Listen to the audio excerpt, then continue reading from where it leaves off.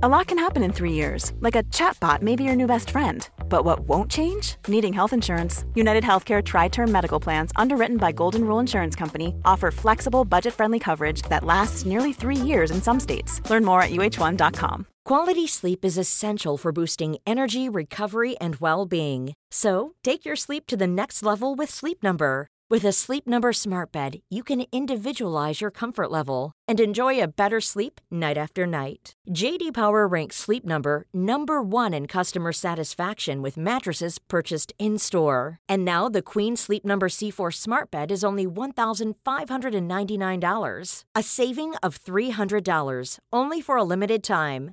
For JD Power 2023 award information, visit jdpower.com/awards. Only at Sleep Number stores or sleepnumber.com.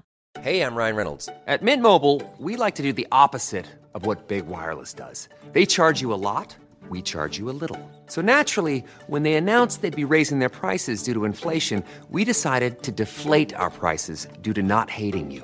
That's right. We're cutting the price of Mint Unlimited from $30 a month to just $15 a month.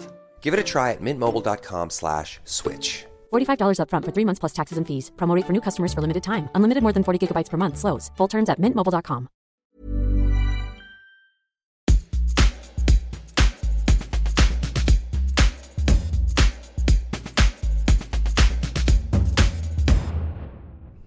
Dags att kicka igång det här avsnitt 100. 100 avsnitt. Ja, med i första och sista avsnittet. Du är det, Love, ja. Välkommen hit, Love. Tack. Välkommen hit, Jonas. Ja, tack så mycket. Känns det... vintrigt?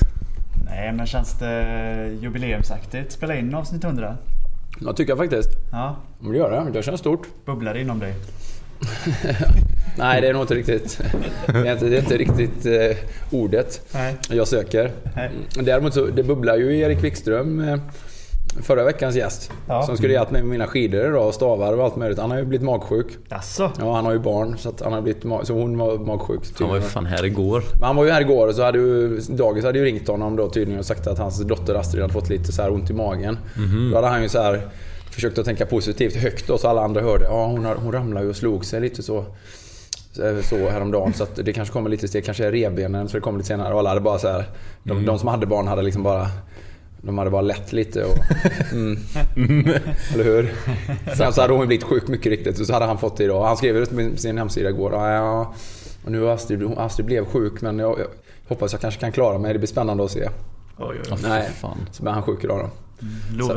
Så att jag tänkte jag skulle åka dit med och fixa, för jag har ju inte en penal klar till mitt öppet spår här som man ska köpa söndag. Nej. Så det är ju skitsamma egentligen, för det är ju Nordenskiöldsloppet, vi bara åker upp och river av det där. Det är ju så jäkla pöligt att veta hur man kommer iväg och så i starten också liksom. Bussen. Jag minns ju när jag och Tobbe körde öppet spår.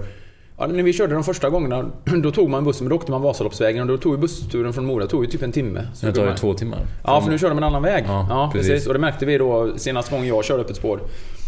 Så bara tänkte, vad helvete vad lång tid det tar, och vilka konstiga vägskyltar. Vi kände liksom så här, men vi åker inte alls den vägen som man brukar åka. Ja, men då hade ju bussen åkt över Älvdalen. Ja, precis, det är det. Jag har hört att man måste gå upp klockan 3 på morgonen för att men det är ju liksom det. Men grejen var att då kommer vi fram, det är ju öppet spår, då är det ju öppen start mellan 7-8. Det är inte som Vasaloppet.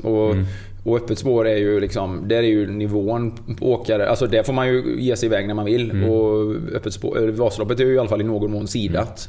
Så är det ju, de bästa står ju längst fram, och sen är det ju en fallande skala liksom. Men här är det ju, vem som helst kan ju ställa sig längst fram om man bara är i tid. Så då kommer vi kommer fram 10-8. Och då var det ju öppet spår måndag, det är ju den minsta, det är ju minst antal deltagare då. Men då var det så här, du vet, man kom fram till 10-8, man såg, man bara, det var nästan så här så vi bara, vad fan, vi skiter i det. Vi åker inte. Ja, men just. Ja. Och sen då, men vi är här, och så ut, så gick det, var det jättetröst. Allting var uppkört ändå, och så var det gördåliga spår, och det var ett sånt år liksom. Det var riktigt tråkigt, och dåliga skidor hade vi också. Och ändå körde vi om så flera tusen åkare körde vi om. Men det var ju riktigt tråkigt då. Men ni bodde i Mora då också? Ja, vi har alltid bott i Mora. Och därför, just som du säger, man vill liksom, som vi sa innan vi drog igång här, att man vill ju liksom kunna gå raka vägen från mål in i duschen. Ja, åka hem. Man vill inte ta för det, vi bokar ju boende i Mora också, mitt i centrum, tänkte vi var jävligt. Och du ska ju köra Vasaloppet. Ja, Vasaloppet. Det är ju ännu mer folk. Ja, precis. Och så Ja, men så började vi fundera så här. Men hur fan tar vi oss till Sälen då? Så har man ju fått lite mejl om bussar hit och bussar dit. Och så kollar vi liksom, ska man köra bil? Nej, det går ju inte såklart. Jobbigt att dra den liksom. Men så kollar vi då mycket riktigt bussresorna. Så bara, då måste jag ha skrivit fel liksom. Det står att bussen går bussen mellan 4 och halv 5 på morgonen. Ja, på morgonen. Jag bara, nej, det kan ju för fan inte stämma. Men ja, jo. Ni har bokat det. Vi har faktiskt inte bokat det, men vi har kunnat köpa biljetter på plats, vet jag i alla fall. Men hur som helst, det är ju ändå så här, även om man tar en tidig buss så det finns ju folk där det finns ju sådana galningar som är där mitt i natten och ligger ut sina skidor. Fast på man kan faktiskt också tränga sig förbi där lite grann. Så jag sa det till Tobbe att vad fan, det gynnar ju liksom ingen att folk står fel. Så att man får väl köra en fuling och bara kasta sig fram längst fram i så fall. Men grejen är att det spelar liksom ingen roll. Tiden där spelar liksom ingen roll. Vi tränar ju för Nordensjöloppet både jag och Tobbe. Men man vill ju ändå ha skidor man kan åka på. Så var ju en lång historia kort. Jag tänker inte åka hem till Erik Wikström idag och be honom hjälpa mig i alla fall. Du tar inte den risken. Nej, jag tycker du kör hellre på dåliga skidor. Nej, han skulle ställa fram ett par skidor utanför som jag kunde låna. Som han har badat i sprit. Kört dem i. Han bara, Astrid, ta på de här lite. Pussa skidorna nu, Astrid. Pussa, god tur på skidorna nu. Jag tror faktiskt jag är lite resistent i och för sig mot magsjuka, för jag har aldrig varit magsjuk i hela mitt liv. Nej. Jag har faktiskt aldrig varit det, någonsin. Aldrig haft spysjuka. Gött för dig. Ja, men jag har aldrig haft spysjuka, någonsin ever. Faktiskt, så att... Ja, det är väl skönt. Så du har sparat ihop till en rejäl. Men jag köpte ju bilresan hem med lite god träning. Jag har kört på mina skateskidor hela tiden och stakat. Men jag har inte åkt någon diagonalåkning. Men de här pälsskidorna jag köpte, de var verkligen inte bra. Så nu har vi försökt att scrambla lite och försöka... Är det vallningsfria skidor? Eller? Ja, vallningsfria skidor. Men det är klart att det bygger ju på att man har fått rätt skida, alltså med rätt spann och tyngd och sånt. Och man flyttar ju bindningen fram och tillbaka för att få optimalt glid och fäste. Men det har varit katastrof liksom. Och haft hyggligt glid i någon form. Men sen är det ju så att de hugger ju också. Det måste du också märka, Love. Och du åker då på typ hästar på de här korta spåren och det är mycket folk i vägen och man ska komma ut och komma om. Så fort man kommer utanför spåren så hugger det jättemycket. Jag tycker inte så farligt. Alltså mina har varit superbra. Jag åkte ju Västgötaloppet på mina vallningsfria. Och alltså typ Erik, men vad fan, glidvallar du inte dem eller någonting? Frågade han. Nej, han har ju stensticklat dem en gång när jag köpte dem och sen... Men vallningsfria, har du sådana med päls under? Ja, med päls under. Ja. Bara hela konceptet med päls under. Det är någon som har gett dig varit elak och gett dig på skidor. Men jag bara, konceptet med päls under. För det första stör jag mig mycket på att det surrar om skidan man åker. Ja, det gör det. Man får ju en känsla av att det går sjukt långsamt när det surrar. En skida ska inte surra. Det är ungefär som att sätta sån här spelkort i cykelhjulet. Det är inte så att man får en känsla av att det går fort direkt. Så att ja, men det gör det. Ja, precis. Det känns ju som man är en same ute på något sånt här. Man ska ut och jaga säl någonstans 1814 eller någonting. Möjligtvis. Ja, jag vet inte, att man är ute och går med stighudar liksom. Så att, ja, men de surrar lite. Men mina har faktiskt huggit 2 gånger rejält. Och en gång var när vi var uppe i Grövelsjön, så åkte vi på tur och så stakade vi på så in i helvete i en nedförsbacke. För den vände upp och blev uppför sen då. Just det konceptet är ju lite lustigt. Man ska ju inte behöva staka på i nedförsbacke. Nej, men du vet, precis när det planar ut då. Ja. Och så kom jag upp lite för mycket på tår och högde så att jag flög ju framåt liksom. Och drog i ansiktet rätt i spåret liksom. Det är ju exakt en sån sak som man liksom inte vill ska handla. Det är ju liksom, det är precis det som jag upplever med de här vallningsfria skidorna, att de hugger som. Men det var en gång av alla gånger jag har stakat. Ett staktag av alla. Så det... Tänker på min bekanta Danny Halmén, du vet, som paddlar för oss när vi körde Sverigesimmet, som är en fantastisk paddlare. Han slet ju av hela hamstrings, alla 3 musklerna baksidan på en sån typ av olycka då. Så att var det vallningsfria? Ja, säkert vallningsfria. Antagligen vallningsfria. Det är hög, pälsen hög. Pälsskidor var det. Det slet av hamstrings. Nej, men så att vi efter det här nu så ska Erik ska ställa ut ett par skidor förhoppningsvis då, och sprita det nu tror jag. Och sen ska Zäta Karlsson då, våran andra skidvän, ska få hjälpa hjälpa mig. Och så ska Hittar du din stav eller förresten? Nej. Det här är ännu roligare. Det här är jag och David var uppe och åkte på hästar en dag. Ja. Och så pratade vi lite så här, skoja om fan. Förra onsdagen var det. Ja, just det. Men fan alltså, du vet, tänk om man liksom tappar sin stav på vägen till Vasaloppet eller så här, hitta, du vet, försvinner på bussen eller något. Och så åker vi på Alingsåsvägen här upp och så åker vi ner till kontoret då på lunchen. Så bara, fan, där låg ju en stav mitt på vägen liksom. Bara, fan vad stört vi pratar om det. Sen lite senare på kvällen så får jag ett messa Jonas. Bara, du, glömde jag en stav på kontoret. Och då för vi tog ju upp stavar till kontoret när jag och Erik, vi gjorde det där skidavsnittet på onsdag kväll. Då hade jag kört mina 10 mil. Så jag tänkte så här, kanske att jag glömde en av stavarna. Fast det vet jag att jag inte gjorde egentligen. Nej, och så bara, nej men Jonas, jag såg faktiskt en stav på Alingsåsvägen vid lunch idag. Så sprang omkring. En lös stav. Kul skämt. Och bara, nej, men var det en svart stav? Bara, ja, det var det. Så ringer du mig och springer du runt i mörkret i mina shorts. Jag försöker leda honom rätt till den här jävla staven. Men du hittar inte den då? Nej. Det är någon som har kört på någon som har tagit den. Så att, men det, jag fattar inte hur den åkte ur. Men det var väl att hela bilen var helt överlamrad med dels mina grejer och sen Eriks grejer då när jag skulle köra hem honom efter det. Och så just den där Alingsåsvägen, jag svängde ju vänster där, säkert i ganska hög hastighet också, så att han har tagit den. Nej, men det är ju det här idiot. Nej, den låg ju inte på flaket, men den här idiotiska flaklocket då som inte kan stänga eller som inte hålls uppe, så att man jobbar ju lite osmidigt med den. Så jag har väl liksom hållit upp och lagt in och så har de legat halvt in liksom, och så har man inte kunnat stänga flaklocket riktigt ändå då, för att det är mycket grejer. Eller så har jag faktiskt glömt en av stavarna. Har lagt en av stavarna på flaklocket efter min egen skidåkning då, den dagen. Det kan också ha varit så, för det är ju kolsvart där på parkeringen och is på marken. Så har ju stått där efter 10 mils skidåkning och varit helt vilsen i huvudet och själv. I shorts. Ja, i shorts, ja. Ja, i shorts, ja, faktiskt i shorts, ja. Ja, det är klart. Så att, men så det var ju en liten nesa, det var ytterligare en stavförlust där då. Det måste... Så du har varken skidor eller stavar nu till Vasaloppet på söndag? Nej, jag grejer så här. Så att de stavarna du snackar om, det var mina 170 cm skatestavar, en sån här boavinning. Och de sitter ju väldigt bra. De är ju för långa för att staka så långt med, och de går ju inte ur diagonala med. Men de är väldigt distinkta. Nu sitter de ju åt för hårt med den här plast. Det är ju alltid något med fel. Den här plasthöljet på, du vet vad jag menar, när man utan skruvar. Värme. Ja, utan värme dessutom. Det är ingen rattmuffla. Är det den du får bölder av? Jag får en alien hand, ja. Men den är väldigt bra på det sättet att den är väldigt snabb att återföra. Den vinglar ju liksom inte. Nej. Men sen köpte jag ett till par stavar, svindyra, som har så här skidskyttefäste. Som är men typ så att man kan haka av och typ ta upp hela handtaget så, utan att behöva ta ut själva handsken ur. Ja, fan vad smart. Ja, det är ju en smart grej. Om du tar med ditt gevär också. Ja, precis. Men då är den och de är lagom långa och den och själva handtaget är väl okej, men det är för sladdrigt för att det blir för stort glapp emellan själva. Det är liksom en liten repstump där då, som gör att som löper liksom i nögla. Och den blir för sladdrig så att den staven är för vinglig på vägen fram. Det räcker med lite vind och så slår staven i benen och sånt. Så det är en klar skillnad mot skatestavarna. Så att, och sen så köpte jag ett tredje par stavar.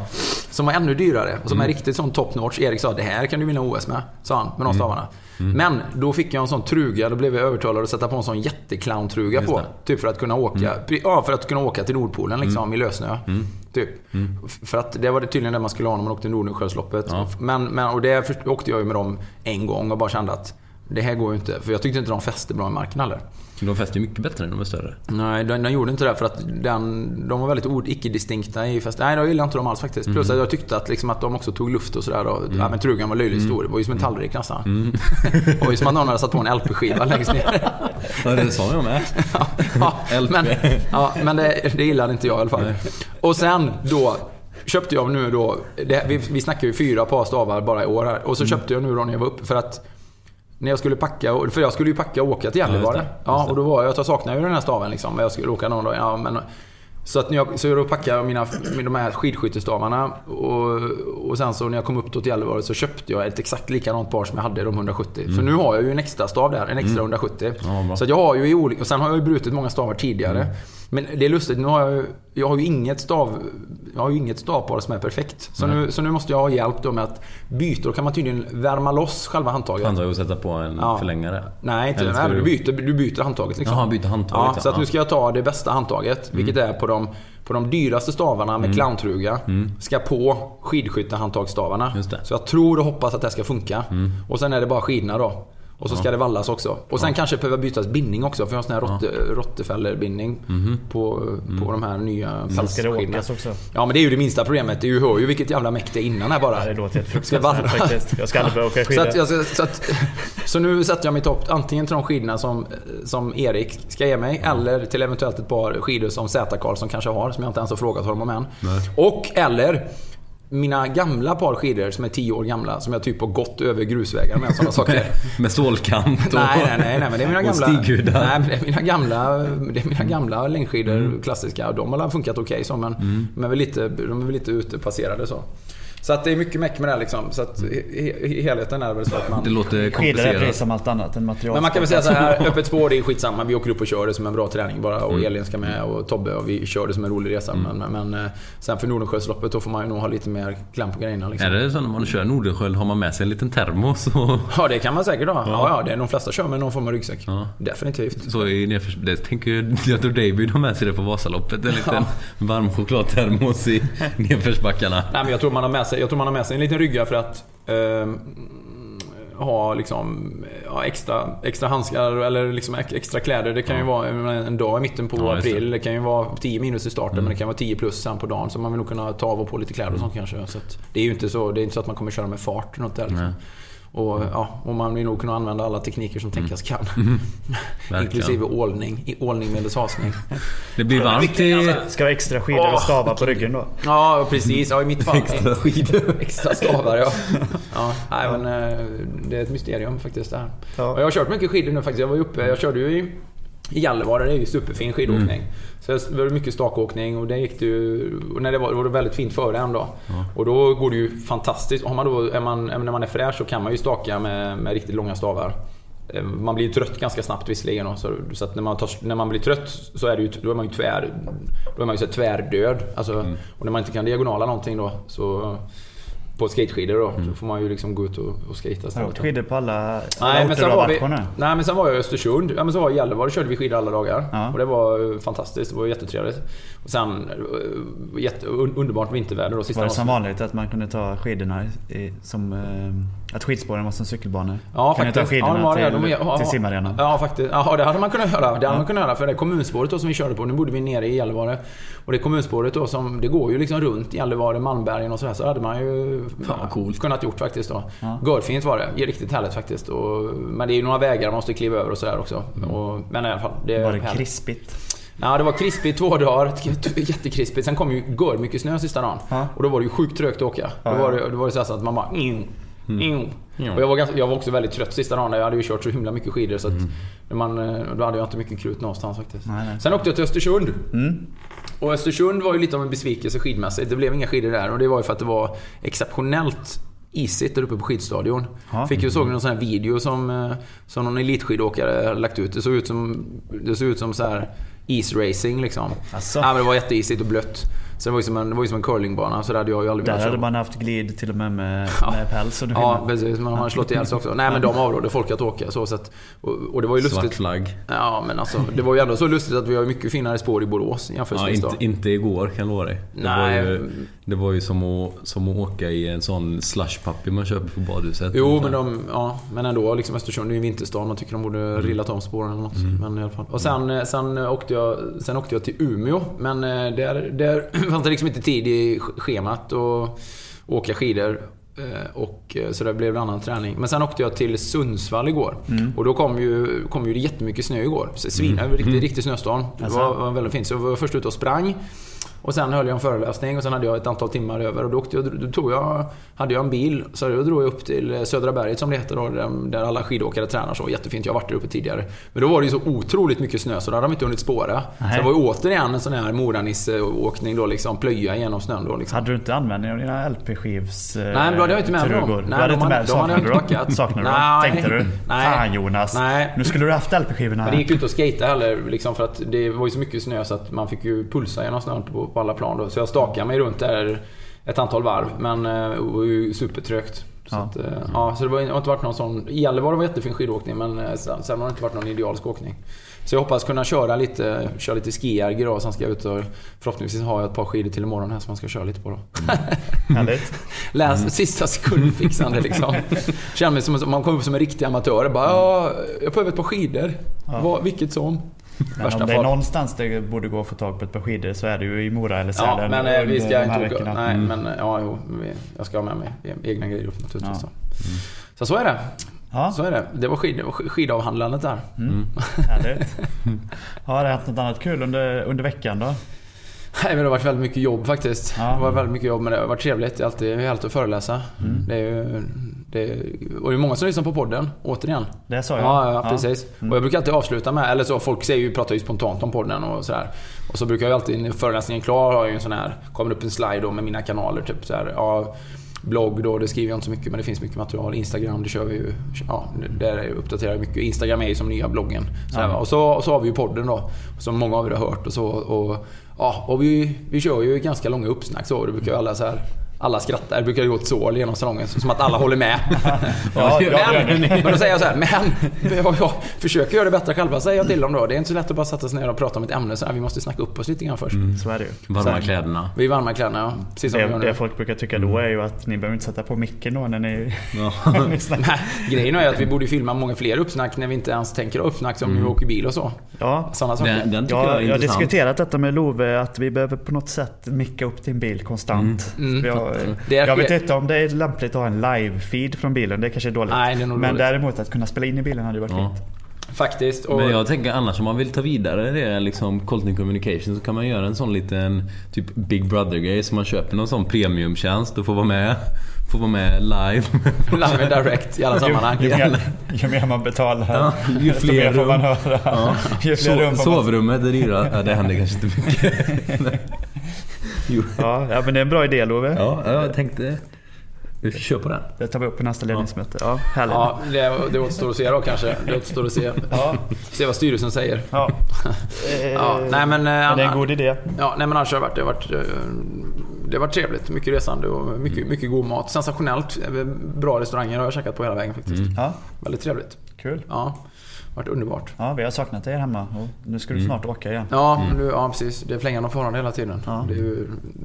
Det är intensivt, som vi brukar säga. Vad är det du åker iväg på NS nu? Nej, men det är Vasalopp, öppet spår och sen åker vi till Kanarierna, La Parade. Just det, med Emma va? På måndag, hon är redan där. Ja, men det har jag ju sett på Instagram. Ja, men så jag åker dit på måndag tillsammans med David då. Så ska vi coacha. En vecka. Finns det platser kvar där eller? Det är härligt. Ja, men det är nog lite sent att boka nu tror jag faktiskt. Det vet jag inte, men det är svårt att tänka mig att någon bestämmer sig så på uppstuds att bara hänga på. Sugen, Love? Ja, jag hade varit skitsugen. Jag hade bokat nu. Har du några semesterdagar då? Det är mars nästa vecka va? Då får man faktiskt semesterdagar. Ja, det är så. Ja, men då kanske du kan åka. Ja, kanske. Ja, fast jag behöver er hemma så att, du missar ju ditt Vasalopp också i så fall. På tal om skidåkning, nu börjar ju sprinten nu börjar ju skid-VM här snart. Eller har ju börjat med kval och sånt igår, men idag börjar ju första riktiga tävlingarna. Med vi såg ju den här såg ju en video alldeles nyss du visade mig från en venezuelansk åkare. Som, vad var han? 41 minuter efter nästa sista person. På 10 kilometer. Ja, det såg ut som Mr. Bean åkte skidor. Det var roligt. Jag tycker det är elakt av dem att låta han prova skidor allra första gången i ett VM. Han har ju inte tränat en dag, det såg man. Det var ju den här simmaren i OS ungefär. Erik Mosambani, Eric Il. Ja, men på OS är det ju alltid liksom den blandningen. Det är ju charmen också i och för sig. Men det ska bli kul att se sprinten då. Det ska bli kul att se om Petter Northug kan överraska en gång. Det är fantastiskt. Han är min favorit. Jag läste något om att han inte var i form. Ja, men han har varit övertränad under hela året liksom, men samtidigt är ju det här huvudmålet. Han har ju alltid varit känd för att kunna skita i saker liksom, sådär, det som är mindre viktigt på vägen fram och göra riktigt mediokra tävlingar, men sen så när det väl är dags för mästerskapen så gör han smäller det till. Ja, smäller det till, gör han ett otroligt lyft. Är han en av dina idoler i idrottsvärlden? Nej, han är inte en av mina idoler, men jag har liksom inga riktiga idoler. Han har nog planscher på honom. Nej, men jag tycker han är jätteduktig. Han är en av mina favoriter, det är han ju tveklöst. Ja, i skidvärlden är han ju min absoluta favorit. Samantik. Ja, men idol, det är mer så att man idoliserar. Jag är ju ingen fanboy så. Lite. Du har han inte som bakgrundsbild på mobilen. Jag hade ju inte blivit svettig om jag träffade honom och så. Ja, men jag är glad att du blivit honom. Jag hade pratat med honom definitivt. Jag tycker han är fantastiskt duktig, men han är ju absolut en skidåkare jag håller mest på under alla omständigheter. Jag är alltid på Petter Northug. Faktiskt. Ja, Petter Northug, Jonas Koltings idol. Precis. Det spelar ingen roll vad man säger. Det spelar ingen roll vad man säger eller hur man säger det. Nej, man åker alltid dit liksom. Man typ säger, men han är bra. Det är så men det är lustigt liksom. Det är fantastiskt hur mycket av sånt här i vad som fylls i nyhetssfären, vad som är egentligen bara återberättande av vad människor säger i poddar. Idag har man byggt en hel artikel om hur Kalle Schulman mår efter separationen med, och det är bara någonting, han har inte gjort en intervju eller någonting, utan han har bara gjort ett poddavsnitt med en annan kille, och så blir det liksom en nyhetsartikel. Det är ju alla tidningar har blivit, vad heter de här skvallertidningarna? Nyheter 24. Hänt nu. Hänt i veckan. Nej, nu. Hänt veckans nu nu. Och i veckan. Men typ de här, vad heter de? Ja, men Nyheter 24 heter de väl, och sen är som vem som helst kan skriva en artikel. Han typ. tittade på henne. De ska nog gifta sig nu. Ja, precis. Det är som man skäms. Ja, det är svårt. Du behöver inte skämmas, du är väl inte inblandad? Nej, men annars har det inte. Annars är det mycket resande, men annars har det inte hänt så mycket mer än allt det som har hänt liksom. Ja. Härligt. Vad handlar dagens avsnitt om då, pojkar? Ja, det handlar ju om Loves idol. Dig. Ja, eller hur? Ja. Och jag får vara med. Ja, det är därför vi bjudit in Love idag. Vad var jag med i? 3:e avsnittet eller andra eller något sånt där. Sen har du gjort olika instick. Du var ju med förra sommaren, var du med i ett avsnitt när jag hade en ovanlig semester. Ja, just det. Och så vi var i Transalp och i Transalp, och då var det skitdåligt ljud tydligen. Så jag hoppas på att det är bättre idag nu när du får styra. Jag tror vi spelade in på iPhone då när vi var där, eller? Nej, vi hade med oss den här Zoom-mikrofonen. Men vi satt ju utomhus och det var ju ovanligt brötigt i Italien. Ja, det var så kanske. Ett trix är ju att sätta på sig hörlurar, så hör man lite. Jag vet. Men helt seriöst killar, det är ju, om vi återgår lite grann till det här att vi har gjort 100 avsnitt nu, att det är det 100 avsnittet. Det är jag faktiskt väldigt stolt över. Och glad över att vi drog igång det projektet. För fan vad mycket som har kommit ur att Nicke kom med förslaget och började göra en podd. Eller hur? Ja, eller att det blev förverkligat. Jag hade ju idén länge, men det blev aldrig verklighet för att det fanns liksom inget att göra podd med, eller det fanns liksom inget, det hade varit hela ramverket kring att göra podd var ju liksom lite otydligt med hur man skulle göra det. Första delen var ju liksom att man skulle prata själv, men där hade man ju förstått att det hade blivit sensationellt odynamiskt och hålla liksom en miniföreläsning i podden. Det hade liksom inte fungerat. Det hade ju varit sjukt dåligt. Och andra idén att göra dem på typ 20-30 minuter. Ja, det var ju den första ansatsen. Det gick väl i ett avsnitt kanske? Nej, jag tror första avsnittet var 31 minuter. Ja, jag tror det med. Sen så blev det genast längre, och sen så har det dratt iväg till riktiga långfilmsavsnitt. Precis det som jag sa att man inte vill göra. Men själva det var ju mer ansatt. Det var ju också mer att jag trodde att det skulle inte gå att prata så länge om någonting, vilket ju inte vi heller gör, eftersom vi pratar om mycket annat. Vi snackar så mycket annan skit liksom längs vägen. Men det är svårt. Nu känns det svårt att prata kortare om någonting än 2 timmar. 2 timmar är ju någonting som något bättre. Nej, men det känns framförallt om man hade gjort ett avsnitt som bara var 1 timme, så hade ju folk blivit väldigt besvikna. Eller många hade ju blivit det. Många hade ju liksom undrat vad som hade hänt, eller om vi vad felet var egentligen. Det hade blivit svårt att liksom plocka ner det. Men sen har vi väl legat på 1,5 och uppåt. Det beror ju på, ibland har vi kört intervjupoddar och de har blivit lite kortare så kanske. Men vi har under alla omständigheter gjort 100 avsnitt i och med det här. Gjort ett avsnitt i veckan i snitt nu i nästan 2 år. Ja, det är nästan 2 år. Det känns verkligen inte som 2 år, tycker inte jag. Nej, det gör inte det. Det känns som att vi började nyss. Faktiskt, tiden går ju vansinnigt snabbt. Men det är verkligen så här. Men podden är också ramat in podden har liksom verkligen ramat in tiden på ett sätt för mig. Alltså dels är det så här, onsdagar och det är oftast då vi spelar in podd eller någonstans i det här. Och nu är det faktiskt torsdag på grund av mitt reseschema då. Ja. Men dels har ju podden ramat in veckan väldigt mycket. Och sen har det också rent alltså kalendermässigt sen när man går tillbaka i tiden och man tittar på olika poddavsnitt och så alltså är det väldigt tydligt liksom hur året har gått så. Vad som har hänt och så. Ja just det, poddavsnitt där då var vi i Transalp i Italien. Förra året vid den tiden, men då var jag uppe i Gällivare igen och gjorde samma resa. Och det hänger ihop på ett väldigt bra sätt. Så att det blir väldigt ordning på. Det blir en väldig ordning liksom i huvudet. När man blickar tillbaka rent historiskt sett. Saker och ting hamnar i sitt sammanhang. Ja, den bidrar ju till en viss nu hittar jag inte ordet, men regelbundenhet i vardagen. Ja, en kontinuitet i det hela tiden. Och sen tänker jag också så här, hur länge kan man köra? Hur länge kan man hålla på och hålla podd liksom? Så här, nu har vi gjort avsnitt 100.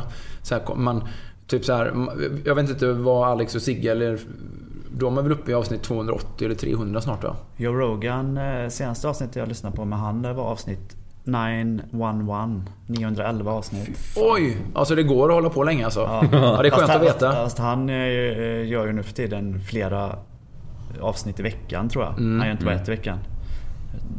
I och för sig så är de ju ofta 3 timmar långa, så att det finns ju många timmar att lyssna på med han. Ja, herregud. Och sen har han väl låtit på, jag tror jag lyssnade på hans podcast första gången 2007 och då var det avsnitt 4 eller någonting sånt. Och det var ju verkligen nytt i gamet liksom. Då var det ju nästan som Joe Rogan Radio då. Ja. Men det fanns ju liksom inte utbyggda kanaler för att lyssna på podd så. Nej, jag tror man fick ladda ner avsnitten faktiskt från någon hemsida och lyssna på dem, har dem i telefonen. Skriva ut. Ja. Jag hade ju den första iPhonen 2007. Ja. Men det var ju problematiskt att få in saker i den. iPhone har tagit över, iPhone och Mac. Men har ni sett min dator eller? Det här och vad var detta för något? Jag vill ha en ny plupp här bakom. Det gick tydligen inte. Vad kallas det här? Lover, vad kallas det som har lossnat? Men det är ju en tass. Om man tänker sig glidskyddstass. En iPhone eller Mac-tass. Ja. Om man tänker om man har en bristvara. För jag har suttit och skrivit här mycket. Och framförallt när jag sitter hemma på vårt köksbord då, som är lite, det är ju av trä och det är ju lite asymmetriskt. Det är ju av drivved. Ja, typ. Men i alla fall, då har jag tyckt att jag tänkte, vad fan är det för fel på bordet? Så jag tyckte att datorn har liksom klapprat lite liksom. Den har vickar. Som en gungbräda. Den vickar ju inte som en gungbräda, så ska vi men det har liksom så här. Jag har klickat lite liksom. Och så har det så irriterat mig. Så jag tänkte, fan är det fel på skalet eller vad är det som... Men så tittade jag faktiskt bakom datorn för första gången idag. Under datorn, ja. Och så såg jag så här, men en av de här svarta glidtassarna är ju då borta. Så skickar jag dig, för att jag vet att tiden är väldigt knapp här nu, så skickar jag ett sms till dig, Niklas, för att ta en bild på det, för då kan du åka och fixa det här. Ja. Och hur gick det egentligen? Du levererar inte på det uppdraget faktiskt. Nej, det gjorde jag inte. Jag är tveksam till om det är mitt egna fel dock. Jag åkte ju ner till Mac-butiken och sa att jag behöver köpa en sån här plupp, tror jag att jag sa, till en 13-tums MacBook Pro förra modellen. Och då sa hon att det vet jag inte om vi har. Nej. Jag får återkomma till dig. Jag ringer när jag har kollat upp detta. Skickar DHL från Kina. Ja, så jag bara, okej, vad bra. Ring mig då så fort du vet. Så stack jag vidare. Och sen ringde hon och så sa hon, vi kan fixa en sån, men jag kan inte sälja den till dig. Nej, ni får komma in med datorn och så måste våran tekniker montera pluppen på baksidan. Och jag bara, jaha. Okej. DDR-Mac. Kan vi göra detta per omgående då, för att vi behöver ha den här pluppen på datorn, för den är bara hemma i någon dag. Nej, då är tekniken sjuk. Så han kan inte göra det. Han kan inte klistra på en plupp idag för att han är lite förkyld. Men också så här, tekniken med den speciella kompetensen att sätta på en plupp. Men plupp. Ja. Okej, men vi kan inte klistra på den här Apples plupp-certifikat. Så han kan göra det imorgon. För jag menar, är det en väldigt komplicerad plupp eller? Det är ett litet hål där och lite lim. Det är en rund sak med dubbelhäftande. Det är som att sätta på sådana tassar på nya stolar från Ikea ungefär. Ja, så då måste man ha genomgått så här Max interna plupppåsättningsskola och fått ett certifikat. Så det är en sån här tjänst, och så kommer man att ta typ 700 spänn för det liksom. Eller hur? Nej, så att jag sa att men då vi behöver lösa detta och tekniken kan lösa det imorgon. För skrivandet ligger nere. Om han är frisk imorgon så kan tekniken lösa detta. För mejlandet ligger nere nu hos datorn. Hela företaget står still. Det går inte att skriva. Det är plupp. Hela datorn vibrerar liksom. Hela atmosfären på kontoret är tjock av irritation. Man får liksom luta sig framåt när man ska gå för att det är så mycket irritation i luften. Så vi behöver lösa detta. Så att hon lovade i alla fall att om tekniken är sjuk imorgon också, så ska hon själv montera den här åt oss, tror jag. Utan certifikat? Ja, det är stort. Hon kanske tar det certifikatet snabbt nu i eftermiddag. Det är inte så att de typ så här ringer in någon som får flyga hit någonstans ifrån kanske för att ta den här uppgiften. Ja, jag vet. We have a code red. Ja, vi ska försöka läsa det här imorgon. Men hur kan det vara så svårt liksom? Ja. Det är ju konstigt. Det hade ju till och med jag kunnat göra i min otekniskhet, kunna sätta på en sån plupp faktiskt. Tror jag faktiskt med. Det känns som det är svårt att göra fel faktiskt. Ja. Nej, jag tror att du hade lyckats med det. Vad tror du, Love? Jag tror att det är precis på gränsen till att du klarar det. Ja, men det är märkligt. Ja, men alltså, nu ska vi inte överdriva min tekniska okunnighet då. Att jag är ointresserad av saker, det är en sak, men jag tycker det är fånigt att man inte kan sälja. Jag vill bara meddela att jag har dem. faktiskt haft sommarjobb. Det har varit så här typ vaktmästare och typ så här allt i allo för att fixa grejer. Ja, och löste allting jättemycket. Allt från att montera bord och bära grejer och fixa saker. Och det företaget gick inte i konkurs under de veckorna. Jag vill bara påtala det. Ja, det var för fan, Jonas. Har du kvar ditt anställningsbevis från det jobbet, så kan jag lägga ut det här. De rev det. Så. Vi lägger ut en bild på det anställningsbeviset här nu så att folk vet. Hade du något certifikat därifrån? Nej, typ allt i allo. Stoltass-certifikat. Allt i allo. Nej, men jag tror faktiskt att jag var lite mer handig förr i tiden när jag var ung i tonåren, för då var livet mycket mer analogt. Det krävdes en viss fingerfärdighet kring saker och ting för att klara det. Och det fanns inte ett sånt utbyggt tjänstesamhälle när man kunde köpa allsköns Jag tror att tjänster. Om behovet hade trängt sig på, hade du nog löst det mesta faktiskt. Det hade jag definitivt. Och många andra saker kan jag ju förbluffa. Jag menar, jämfört med många andra människor så tycker jag att det ändå är ganska så här, teknisk eller insiktsfull. Sån sak som man går igenom passkontrollen eller säkerhetskontroller på flygplatser och sådär, kan jag ju förbluffa mig över hur många som inte liksom förstår vad det innebär att gå igenom. Ta ur bältet, ta ur telefonen, ta ur nycklar, lägg datorn där. Ta inte med några yxor eller knivar och absolut inga handgranater. Ta av dig jackan och så går vi fram igenom. Det känns som man skulle ha 2 köer för de som inte har fattat och för de som har fattat grejen. På riktigt alltså. Ja. Jag kan ju nästan få. Idag gick det ju sensationellt långsamt, så jag höll på att få ett sånt där Tourette's-anfall nästan faktiskt. Men jag är ju en mild och foglig och väldigt tålmodig människa, så jag gjorde inte det. Men kommer ni ihåg när vi flög hem från Thailand och jag nästan missade planet från Stockholm till Göteborg för att min kamera för det första lyste upp den här säkerhetskontrollen med alla röda lampor som fanns. Sen så var jag biten av den här jävla insekten och så bad de mig att springa till gaten. Ja, det kommer jag ihåg. Ja, det kommer jag ihåg. Och så sprang jag och jag hade så jävla ont så jag kunde inte springa. Och när jag väl kommer fram, då står ju ni där och typ såsar lite och det var inte alls så jävla bråttom. Nej. Oj då. Ja, nu blev vi avbrytna. Ja, nej men precis. Ja, men det minns jag faktiskt, Love. Men det var ju, jag kommer tänka på en grej. Jag såg ju det, du gjorde ett Instagram-inlägg om det idag. Så jag vet inte om du såg min kommentar. Jo, men ja. Jag tänkte att det var ett sånt roligt skämt som någon drar någon gång om folk som sitter i bilkö och är så jävla förbannade på trafiken medan de själva är trafiken. Men det är du som är trafiken. Du kan inte vara arg på trafiken för du är trafiken. Ja. Det påminner mig, men jag tänkte också att det kanske inte riktigt är som det. Nej, det är verkligen inte riktigt, utan här är ju mer liksom att många som inte liksom fattar riktigt grejen där, eller som inte riktigt så här. Man ska ju veta att du är ju otroligt snabb i flygplatser. Ja. Jag tror att de få gångerna jag har flugit med dig, eller ja, i den mån man flyger med dig, så är det ju typ man åker ihop till flygplatsen, så tar Jonas ut sin väska, så tar man själv ut sin väska och sen är du borta. Du menar att gå in? Ja, men du är borta liksom på 2 sekunder, så sitter du i någon loge och bara är borta liksom, så hittar man det inte och sen så är man i Thailand och så det var Jonas. Nej, så är det inte. Ja, det är det ju. Du är ju lite, du köper 7 magasin och sen så är du borta. Nej, men Love överdriver ju lite för att få fram sin poäng här. Ja, men du har ju bra valla på flygplatsen. Ja, absolut. Ett visst klapp i steget. Men också så här, ja precis. Jag har väldigt svårt för det här vad ska man säga, passiva väntandet eller det här, jag har inga problem med att fördriva tiden, just detta när man är det här stillastående väntandet har jag problem med, så att det brukar man försöka vara smidig och snabb och ta sig förbi de hindren så fort det går. Nu gick ju inte det här uppe i Sundsvall, nu var det liksom bara fanns en kö att stå i och ingen möjlighet att tränga sig och ingen fast track och liksom ingenting, så att man fick förhålla sig till långsamheten på ett helt annat sätt. Men det går bra, så är det ju att resa liksom. Du är ju här nu. Ja, jag är ju här nu. Ja. Jag har ju åkt tåg också. Det är med. Ja, jag har åkt tåg i Valva Norrland dessutom. Det är ju vilsamt faktiskt. Det är riktigt skönt att åka tåg. Tåg är skönt. Ja, tåg är faktiskt bästa färdmedlet tycker jag. Ja, det är ju det. Förutom att de har jättemycket grejer med sig. För dagens tåg tar ju inte så mycket bagage. Så man kommer konkande på världens största väska. Fortfarande jag undrar om inte det var du som hade ställt tillbaka den här stora väskan då. Jo, men jag vet ju precis vad det är nu. Ja. För det är en blå väska, eller hur? Ja. Ja, och jag vet precis vad det är. Det är faktiskt så att min mamma har ställt den där. Ja, är det så? Ja, och vet du var den är ifrån? Nej. Den är från Sverigesimmet. Ja, precis. Ja, och vet du varför? Det mysteriet. Och vet du varför? För den har varit borta så sjukt länge. Jag kommer inte ens ihåg att den. Nej, jag kommer inte ihåg att jag haft den. Men den har ju stått längst in i något förråd liksom. Ja. Och vet du varför jag fick den? Nej. För det var ju inte vi, utan det var ju någon som hällde bensin på alla våra väskor, kommer du ihåg det? Ja, det var någon bensindunk som råkade vältas ut i bussen eller bak i släpet. Ja, typ råkades välta ut av någon. Ja. Och då fick jag ju låna din väska på vägen hem där. Ja, just det. När du skulle hem och göra någonting. Ja. Precis. Just det. Ja, så är det ja. Men äntligen har vi löst det. För jag har faktiskt funderat jättemycket på det. Jag tänkte så här, vem kan jag ringa och fråga om? Om de har lånat min väska och ställt tillbaka den?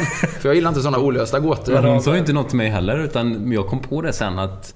Stod den utanför ditt hus? Den stod ju där, för att det var efter förra veckans simcamp. Och då trodde jag först så här att när Jojja hade åkt, att han hade lämnat den där, att han hade lånat den av mig i något sammanhang när han hade åkt hem och tagit med sig en massa coachinggrejer och sånt där. Men det hade han ju inte, det bestred han ju och det vildaste, att han absolut inte var skyldig till den här gåtans upplösning då.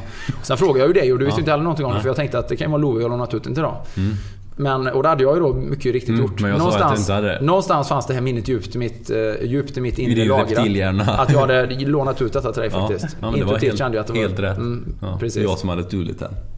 Vad är det för väska då? Den är en otroligt stor väska. Den är fantastiskt stor. Den är fruktansvärt stor. Med hjul på? Ja, visserligen med hjul på, men den är så tung så att man får be om ursäkt när typ taxichaufförer och sånt ska lyfta in den. För jag hade ju fyllt den också nu med föreläsningsfolder efter Östersund där. Ja, just det. Så att det var ju bara att komma ombord på tåget. För det första då, nackdelen med tåg, det är att det är mycket trappor och sånt liksom.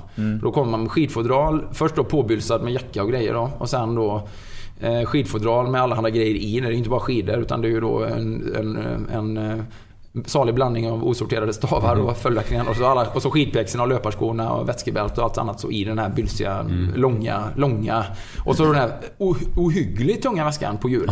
Och så då konkar den upp och ner för trappor eller så här i hissar på något sätt, och så upp för trappsteg in i då vagnar, och så försöker jag då putta undan alla andra väskor och försöka rulla in den någonstans under bord förbi skolan. Men jag har inte sådana godsvagnar bakom tågen. Nej, men det ligger och så in då med skidfodral och sånt där, så att tåg är ju härligt, men just detta bytena är ju jobbiga då, liksom. Man vill ha fast track hela vägen in till sin plats där. Det är klart. Så när det är att i Dubai nu har de börjat med, eller ska börja i sommar, det här med obemannade drönartaxis. Jo, okej. Så jävla coolt. Okej. Men apropå taxi, flyger det? Ja, man beställer en sån, så flyger den ner till en, och så trycker man på en touchscreen så här: ja, jag ska hit, och så flyger man dit. Som en helikopter alltså? Ja, en drönare. Det verkar ju helt sjukt. Det är jätteobehagligt. Jävla cool. Och så var det avslutningen på artikeln var typ så här: It has no parachute and it's controlled by an air traffic control center. Would you dare to fly one? På tal om taxi, eller på tal om det, jag åkte faktiskt med en Tesla-taxi i Umeå. Ja, det var riktigt häftigt faktiskt. Ja. Han var skitglad att han fick, för jag var lite så imponerad, eller jag har aldrig åkt i en Tesla innan, och det var den nya Teslan, vad den nu heter, måsvingar. Ja. Model X. Ja, det kanske den heter då. Och den hade väl 550 hästkrafter och sådär. Nu var det ju inte, lämpade ju sig inte riktigt att trycka på, men han gjorde den då på några ställen bara för att visa hur roligt det var. Till. Ja, det suger till bra liksom. Den är häftig. Ja, den är jätterymlig. Och framförallt och en ett otroligt stort förarfönster. Så, ja, det är jävligt coolt. Det är samma när man, om det är också en sån när det är lite mörkt och snöar. Och så om man gasar på lite då, så är det ju som ni vet i Star Wars-filmerna när de kör sån ultra speed. Det bara blinkar till. Hyperdrive menar du? Ja, okej. Jag har inte sett Star Wars mycket. Hyperdrive. Ja, det var coolt faktiskt. Det var härligt. Jag ville att han skulle kört lite extra varv där, tycker jag. Till Umeå faktiskt. Du skulle ju bara hyrt han hela veckan. Ja, precis. Jag har hyrt han för att köra mig till Sundsvall sen dagen efter. Ja, men pojkar, vi ska presentera våra partners i alla fall. För avsnitt nummer 100 här då. Då har vi för det första en partner i Apollo Sports. Apollo som vi alla tre har åkt med på olika resor, eller hur? Ja. Och jag tänker att snart är det ett år sedan vi var i Phuket och simmade runt Phuket. Ja. Det är helt sjukt. Det var ett av våra härliga äventyr som vi har gjort i Apollos regi faktiskt då. Och i Thailand där har man ju då Thanyapura som är en av deras flaggskeppsanläggningar. Mer aktuellt kanske är Playitas anläggning. Dit är det nog fler som åker och det är ju definitivt också närmare. Superfin, härlig all-inclusive anläggning med enastående möjligheter för träning med simbassänger och tennisbanor och gym och jättemycket aktiviteter på alla dess håll och kanter och sådär. Och mängder med temaresor. Helt klart Apollo Sports är Sveriges bästa träningsresearrangör. Kanske bästa arrangör överhuvudtaget. Kanske världens bästa arrangör. Ja, världens bästa arrangör. Universums. Nej, men har de Hyperdrive? Hyperdrive. Men sen har vi ju också då en anläggning som ligger precis jämte som heter La Parade. Den är högaktuell. Den är högaktuell för dit åker jag på måndag då och kör ett läger då. Ja. Och den är ju väldigt så, den är ju lite mer low key så att att den ligger lite avlägset till och den ligger väldigt naturskönt till och det är verkligen en sån skön ambiance där. Det är lite så laid back. Ja, väldigt laid back så, men det finns också jättemycket träning att göra naturligtvis. Inte mycket hyperdrive där. Nej, men där går inte om man inte vill. Nej, eller långsammare, men det finns lite andra möjligheter där. Man har en helt annan typ av strand exempelvis då, som lämpar sig mer för om man vill surfa eller suppa och den stranden är mycket bättre att springa på också exempelvis så att de har ingen pool där visserligen för bassängsimning, men jag var ju med Tobbe, vi var ju nere på Fuerteventura i slutet av februari förra året och då gick det ju jättebra att simma en timme i havet utan våtdräkt faktiskt. Ja, efter en timme var man ju redo att då var man ju klar liksom. Men vi simmar ju 5000 i öppet vatten flera gånger om så det gick ju fint. Så det är mycket öppet vattensimning. Så kika in på apollo.se och surfa in på träningsresor och titta på alla de här härliga träningsresorna som finns, alla temaresor och de här härliga anläggningarna. Jag och Emma Gigerström har ju ytterligare 2 läger faktiskt i deras regi. Vi åker ju till Playitas i april och kör ett tema, hälsa, inspiration. Det blir mycket triathlonfokus där, men det blir också mycket alla möjligheter till annan sorts träning och man kan ju haka på de vanliga aktiviteterna som finns också i sammanhanget. Fantastiskt. Häftigt. Och sen kör vi en sån här liveaboard-resa i maj i Kroatien. Är det den du ser fram emot mest? Ja, det gör jag nog faktiskt. För att just det här konceptet att vara på en båt och bara kunna hoppa rakt i för dagens träning och förflytta sig lite grann efter eget behag och säkert om alldeles strålande väder och ett fullständigt vidunderligt fint vatten. Det är ju något alldeles extra. Det blir svårslaget. Och Apollo har ju mängder av sådana aktiviteter och flera sådana temaresor. Så att, jag tänker den går ju lite i simäventyrets tecken. Ja, den går ju i simäventyrets tecken så det ligger helt i både min och Emmas linje att köra coaching på det faktiskt. Då. Ja. Så det blir intressant då. Ja, kul. Ja, apollo.se, surfa in på träningsresor. Sen har vi en partner i Superfruit som då är, Superfruit gör ju Superfruit helt enkelt. Då. Superfrukt. Ja, Superfrukt, ja, precis. Och det är fantastiskt att ha ett varumärkesnamn som precis beskriver den produkten man har faktiskt. Så det är väldigt träffande då. Tydlighet. Ja, verkligen tydligt då. De gör ju 100% naturliga och ekologiska produkter. De har ju alltid från chiafrön och kokosolja och hampaprotein och gojibär. De har mängder med härliga produkter på alla sätt och vis då. Ja. Och de är ju faktiskt ett av Nordens ledande varumärken inom just supermat. Och en lönsam trendsättare. Det finns ju över 500 hälsobutiker, apotek bland annat då, va? Och nu satsar de på att expandera sin distribution både i Sverige men också i resten av Europa och då kör de en crowdfunding-kampanj genom någonting som heter Peppins. Och då kan man faktiskt bli delägare i Superfruit. Ja, då går man in då på superfruit.com och så kikar man på det om man tycker det är intressant. Och då kan man ju dessutom passa på att handla lite ur sortimentet. Samarbetet med Superfruit ger alla lyssnare 15% rabatt under hela februari. Så det gäller att passa på här nu. Och då anger man koden KOLTING i kassan. Får man de här 15% kan man handla upp sig på lite rejäl bytta med kokosolja kanske. Ja, till exempel kokosolja. De har large-storlek på sina burkar. Man ska inte underskatta användningsområdena för kokosolja. Det kan ju också funka jättebra som hudkräm exempelvis då. Ja. Skokräm. Ja, men det funkar ju. Valla kanske. Kanske valla till och med. Kanske valla kanske till och med. Det återstår att se. Den blir lite hård i kyla. Ja, exakt. Vi får se. Det återstår att se faktiskt i sammanhang. Man kanske skulle kunna forma en sån liten plupp och sätta under din dator av kokosolja. Du tror det? Om du sitter utomhus i alla fall. Ja, det vet jag inte. Men i alla fall superfruit.com. Gå in och kolla. Sen har vi ju Vitamin Manager och det är ju grundat och drivs då av Jojje Borssén då, som är min coachingvän och kollega och vän överhuvudtaget. Och de skräddarsar ju dagliga kosttillskott och det gör man då om man går in på hemsidan på vitaminmanager.com och då kan man antingen då fylla i en profil som liksom beskriver vad man kan rekommenderas att ha, eller så gör man självplock, eller så kan man faktiskt göra ett blodprov där man kan se lite grann hur blodstatusen ser ut och vad man kan behöva komplettera med då. Det finns ju över 1 miljon kombinationer som det här unika produktionssystemet kan tillhandahålla. Det är många kombinationer. Ja, det är många kombinationer. Och även där då så erhåller man en rabatt faktiskt då. Man går in och så anger man Colting-podd i rabattfältet då med 2D. Ja. Och vi enats om nu att vi säger den svenska podden. Ja. Colting-podd är ett och samma ord, och då får man första leveransen för 95 kronor. I vanliga fall kostar det 195, och här får man en generös rabatt då. Och sen kan man säga upp det om man inte är nöjd eller om man tycker man är klar med det. Då finns inga bindningstider eller uppsägningstider eller inga dåliga avgifter. Så kommer det i posten på ett smidigt sätt där man faktiskt man får det i brevlådan som ett brev helt enkelt. Vi ligger det paketerat i dagliga portionspåsar. Sen är det bara att käka dem. Ja, precis. Fantastiskt. Och sen har vi faktiskt ytterligare en partner den här veckan, och det är Salming Running. Och det är ju ett företag som jag har, absolut inte nytt för mig, utan som jag har jobbat med sedan 2012. Och de har ju nu utvecklat en alldeles enastående löparkollektion, och jag är ju väldigt stolt över att ha varit med från start och varit delaktig i hela den utvecklingsprocessen faktiskt då. När de skulle börja göra löparskor så kom vi i kontakt med varandra, och så var jag liksom delaktig i den utvecklingsprocessen, och sen har jag jobbat med dem och varit ambassadör för dem sedan 2012, och de har ju vuxit oerhört mycket. Jag tycker jag ser Salming-skor överallt. Salming Running-skor och Salming Running-kläder. De har ju en konceptbutik på Kungsgatan i Stockholm. De har en likadan konceptbutik, fast ännu coolare, för att det är en egen separat byggnad. Den är väldigt extremt snygg. Ja, otroligt estetisk är den. Och den ligger ju i Sisjön i Askim i Göteborg.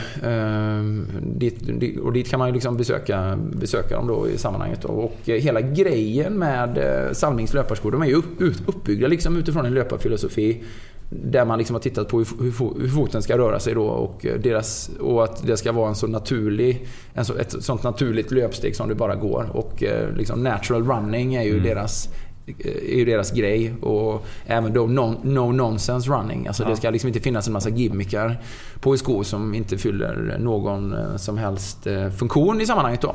Ja, just det. Så att det är ju en härlig grej då, att och det har jag varit med och påverkat från scratch då, och tycker att deras skor har varit alldeles enastående att springa i. De har ju typiskt då i kollektionen så har man ju haft skor som heter exempelvis då Race, med de allra mest minimalistiska, och så Speed som är fortfarande minimalistiska, och så Distance som kanske är lite mer support i då. Men ja, så har man kompletterat med många andra skor. Och nu har man faktiskt lanserat en ny enastående löparkollektion för året, och där kan man gå in och kika då på, dels kan man ju gå in på deras konceptbutiker, men man kan ju också kika in på salming.com, och för den delen också salming.se. De har 2 adresser där då. Ha. Och då har de en härlig sko som jag verkligen tycker om, som heter Salming En Route. Just det. En Route heter den. Det är ett jäkligt coolt namn, och den är otroligt snygg faktiskt. Ja, för fan vad snygga de är. Ja, de är riktigt, riktigt snygga. Och det är en sko som man kan väl säga att den passar för alla, även om man säger att natural running är nytt för konsumenten då. Och skon är för det första då extremt lätt i sammanhanget. Man har byggt den på ett sätt så att den väger väldigt lite, och den har en alldeles fantastisk passform också runt foten. Den sitter åt skönt på bakre delen av foten, och så har man gott om plats då för framfoten att breda ut sig på. Och det är sånt som är jätteviktigt för mig, för foten är ju inte spetsig, utan foten är ju bred längst fram, och i synnerhet på mig. Jag har ju en riktig ankfot. Så den skon tycker jag är superbra. Ja. Jag fick ju testa den faktiskt första året, prototypen, när vi filmade, och jag försökte stjäla den skon efteråt. Men jag fick inte det. Man gör ju alltid fotningar då, typ 10 månader innan då. Ja. Och jag bara, men den här skon kan inte jag få behålla den? Och bara, nej, det var en proto liksom. Ja. Man kan inte ta någon prototyp här. Den är helt otrolig liksom. Den här är absolut den bästa skon i hela kollektionen någonsin. Så att, Jonas på väg ut, någon vakt kommer att stanna. Ja, i skorna. Sen finns ju samlingsskor på flera andra specialistbutiker och sådär också i landet. Finns ju på Fotriktigt i Borås bland annat och sådär också. Så kika in på salming.com, salming.se, och kolla på hela kollektionen, men framförallt den här Salming En Route. Är det fransk namn? Ja, det får man nog säga. Salming En Route. Det parar vi ihop det franska flärdfulla med det norrländskt karga. Vad betyder det? Att man är på rätt väg? Ja, precis. På väg kan man säga. Det är jävligt bra faktiskt. Vi gjorde ju jag kan ju säga då, när vi de här fotningarna vi gjort med Salming, de får jag nog säga att Ja, vi började oerhört bra första året, för då var vi i Los Angeles. Vi började otroligt bra. Riktigt bra. Riktigt bra började vi. Vi började riktigt bra. Vi började riktigt högt. Och då tänkte jag så här, det här kommer bara bli bättre. Nästa år blir det Kenya, så kanske blir det Australien. Men jag tänkte så här, men det här är kanon. Det är ett fantastiskt bra samarbete. Sen andra året då, så ville vi liksom ha en svensk prägel på det. Lite jag som bestämde det, men då skulle det vara så här, back to the roots då. Men det var uppe i Norrland, uppe. Det började ju Salmen själv kommer från då. Ja. Uppe typ i Björkliden där. Vid det här berget. Ja, exakt. Vid Lapplandsporten och sådär. Och det kunde jag väl acceptera då. Liksom, det är ju inte riktigt lika flärdfullt. Men ändå så. Det passade. En liksom. härlig... Då tänkte jag så här, fast det blir Kenya nästa år, tänkte jag då. Eller Australien. Ja. Nej, men så året efter då så skulle vi filma i mer svensk miljö. Då var vi faktiskt på Bohus Malmö och filma och fota. Och det var ju en jättetrevlig... Vi prickade verkligen en fantastisk dag. 2 fantastiska dagar. Så det var liksom inget konstigt med det. Men så tänkte jag, men nu då? Nu blir det nog... Nu blir det Kenya. Kenya då, grabbar. Så jag vänta på att vi skulle så blev det Stockholm förra året då. Vi började filma lite grann på plattan och sådär och fota på plattan. Så att det började väldigt flärdfullt, så blev det lite mindre flärdfullt, men det är jäkligt snygga bilder. Blir det Flen kanske. Nej, men det är otroligt snyggt producerat allting faktiskt. Supersnyggt. Otroligt snygga bilder faktiskt. Och det är alltid kul det är jobbigt att fota, men det är alltid kul att se resultatet. Man kan ju gå in på deras Instagram också om man är sugen på det. Ja. Kika på snygga bilder faktiskt. Salming running. Precis. Jag kommer posta mycket av de bilderna som finns på mig sen vad det lider också. I mina Salming en route. Ja, vad kul. Ja, så då pojkar. Normally, being a little extra can be a bit much. But when it comes to healthcare, it pays to be extra. And United Healthcare makes it easy with Health Protector Guard fixed indemnity insurance plans. Underwritten by Golden Rule Insurance Company, they supplement your primary plan, helping you manage out-of-pocket costs without the usual requirements and restrictions like deductibles and enrollment periods. So when it comes to covering your medical bills, you can feel good about being a little extra. Visit uh1.com to find the Health Protector Guard plan for you. Quality sleep is essential for boosting energy, recovery, and well-being. So, take your sleep to the next level with Sleep Number. With a Sleep Number smart bed, you can individualize your comfort level and enjoy a better sleep night after night. JD Power ranks Sleep Number #1 in customer satisfaction with mattresses purchased in-store. And now the Queen Sleep Number C4 smart bed is only $1,599. A saving of $300, only for a limited time. For JD Power 2023 award information, visit jdpower.com/awards. Only at Sleep Number stores or sleepnumber.com. Millions of people have lost weight with personalized plans from Noom. Like Evan, who can't stand salads and still lost 50 pounds. Salads generally for most people are the easy button, right? For me, that wasn't an option. I never really was a salad guy. That's just not who I am. But Noom worked for me. Get your personalized plan today at Noom.com. Real Noom user compensated to provide their story. In 4 weeks, the typical Noom user can expect to lose 1 to 2 pounds per week. Individual results may vary.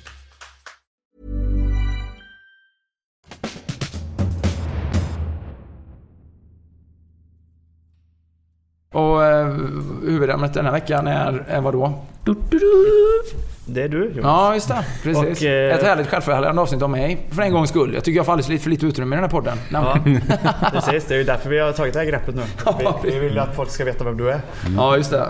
Ja, men vi har ju fått in lite frågor till dig faktiskt från lyssnarna. Och sen har säkert jag och Love lite saker vi undrar också. Så vi tänkte att Ja, Elin vågar vi inte bjuda in. Det är ju därför Love är med här nu. För att Love ska vara lite sidekick till dig så att ni sköter intervjuandet. Elin hade vi inte vågat ta med. Nej, men vi vill ha lite skön stämning. Vi vill inte ha den här vassa stämningen. Vi vill inte plocka med så mycket. Vi vill inte plocka med så mycket trätande in i podden. Eller, jag och Love har ju suttit och kollat igenom. Vi vill inte att Elin ska ställa mig till svar som det ska ställas frågor. Nej, precis. Vi tänkte att det kan vi väl lämna på hemmabanan.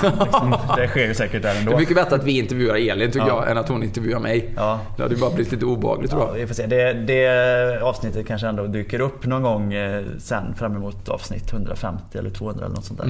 Vi får se. Vi får se vilka grepp vi behöver ta och hålla intresset uppe.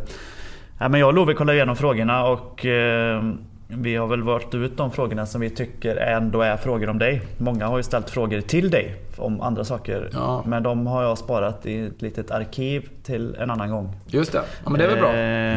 Däremot så slängde du med en fråga här som du faktiskt kanske besvarade nu när vi pratade om våra partners. Ja. Som var, vilken löparsko har du tyckt bäst om någonsin? Ja, vilken är det en route kanske? En route, ja men jag får nog säga att en route är väl en av de bästa skorna som jag har sprungit i, det tycker jag. Jag får ju säga så här att jag tycker ju allra bäst om att springa helt barfota faktiskt. Det finns ju ingenting för mig som slår löpning barfota på en hårdpackad sandstrand. Det är faktiskt mitt absoluta favoritträningspass, alla kategorier ever, i alla sammanhang. Så är det barfota nakenlöpning, eller men alltså väldigt lättklädd i alla fall, löpning på hårdpackad strand. Nej men på riktigt, det är alltså en otrolig känsla av lätthet.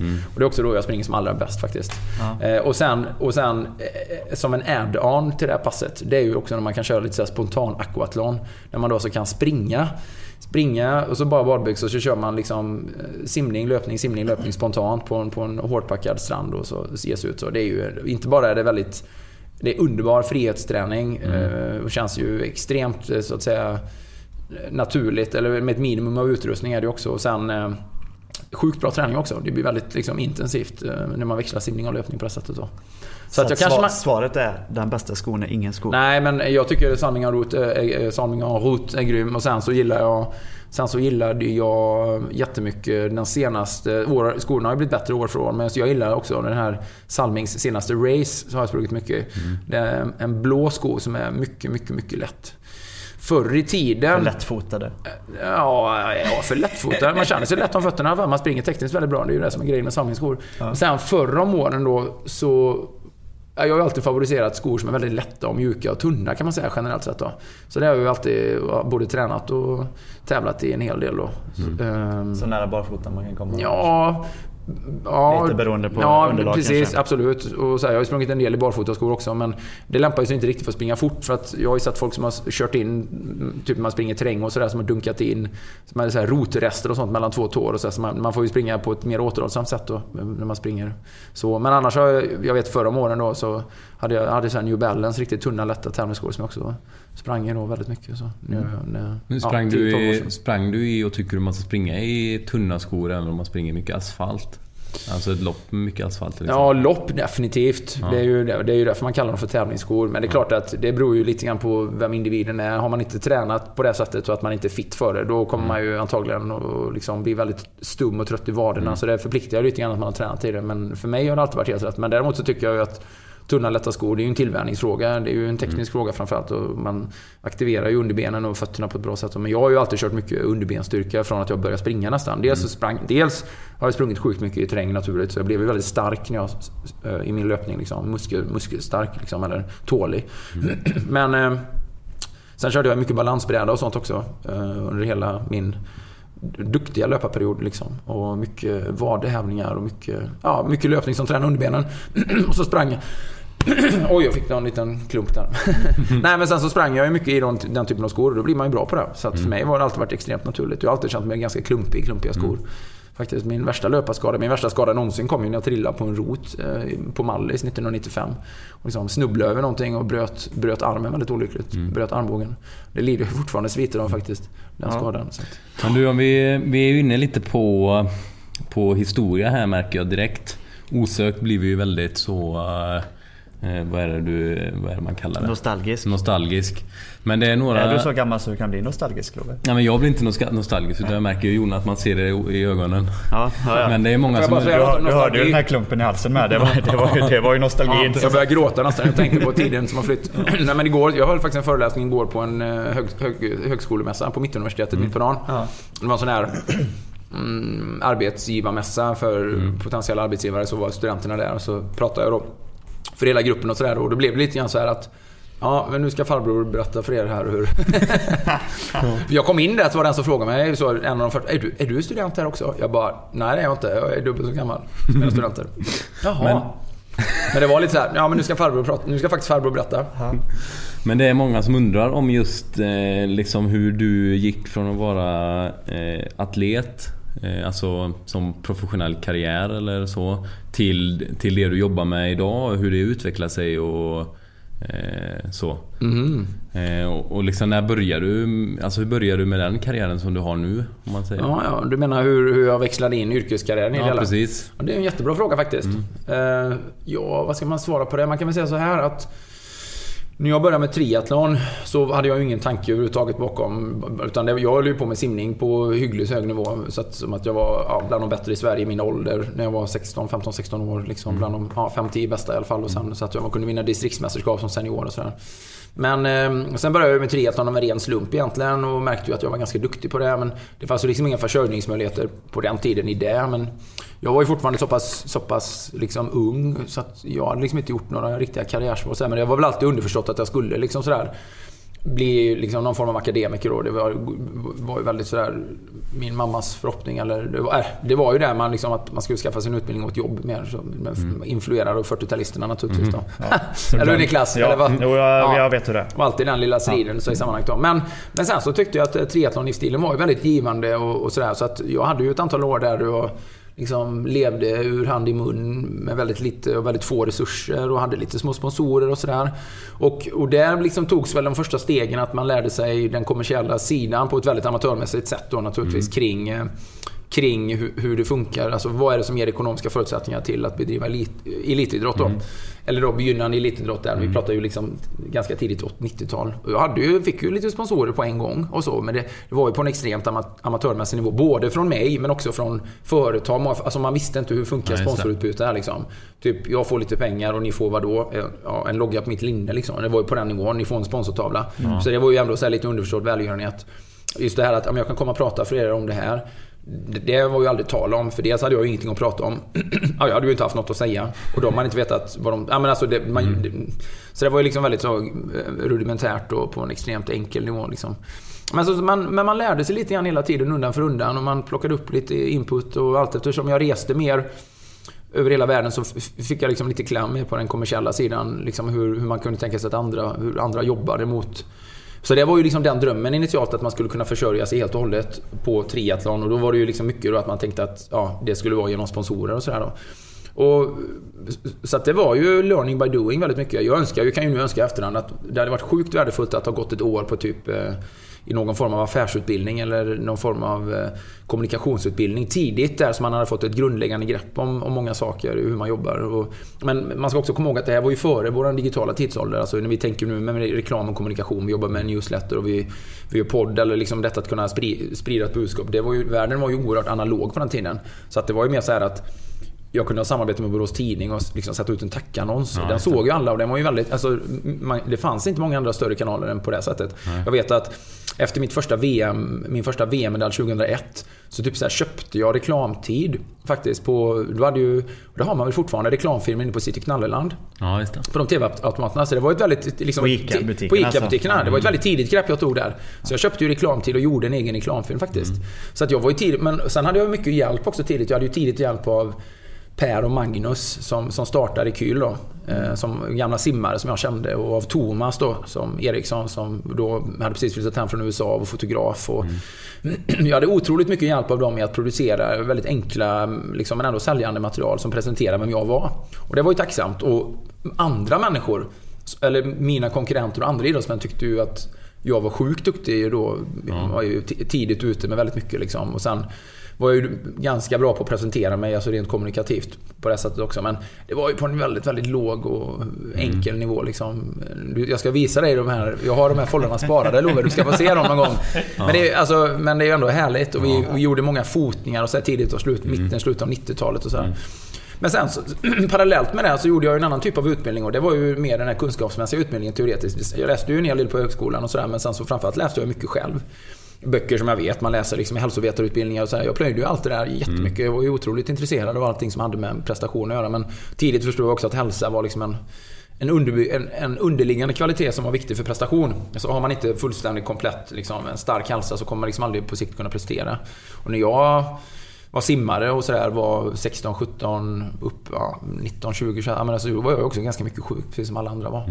Så jag fattade ju liksom så här att men här finns det någonting att jobba på med maten. Jag var jätteintresserad av mat och vad är det som gäller liksom, och Ja, men hade ju liksom ingen direkt koll. Så, naturligtvis. Men det började helt enkelt parallellt med så det var två stickspår där som ledde till det jag gör nu. Dels var det den kommersiella säljande biten som jag liksom fick ett grepp om sakta men säkert undan för undan, och sen som också utvecklades väldigt mycket. Men sen var det kunskapsbiten och den filosofiska biten, att bygga sin bas av base of knowledge kring alla de här grejerna. Dels triathlon funkade som sport och träna genom att träna själv och göra misstag och men också få framgångar och göra framsteg genom att träffa andra människor och prata hur de tränar.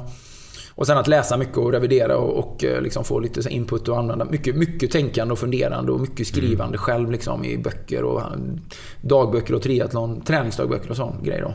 Alltså, så fick jag mycket utländska influenser. Bland annat läste jag den här boken In Fitness and in Health med Phil Maffetone, och den fick mig på rätt köl riktigt ordentligt då 94-95. Och den blev ett stort steg fram. Med hjälp av mycket av den bokens filosofi så vann jag mitt första senior-SM-guld då 96.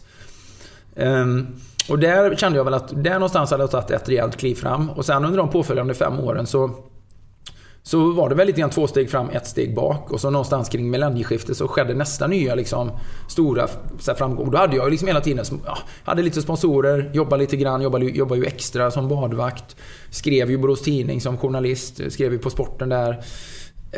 Hade lite olika sådana påhugg liksom, och gick någon sån här idrottsledarutbildning, man gjorde lumpen, pluggade lite, det var liksom olika typer av inkomstkällor.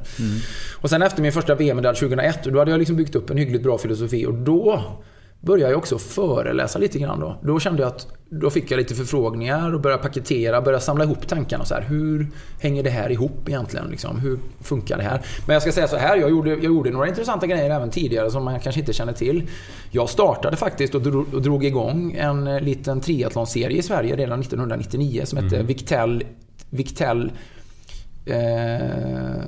Victel Sprint Cup eller något sånt här, Victel Elite Sprint Triathlon med såna här citytävlingar. Vi var några stycken som jobbade med det och körde såna här citytävlingar på kvällstid, typ som är mitt i Borås på en torsdagkväll.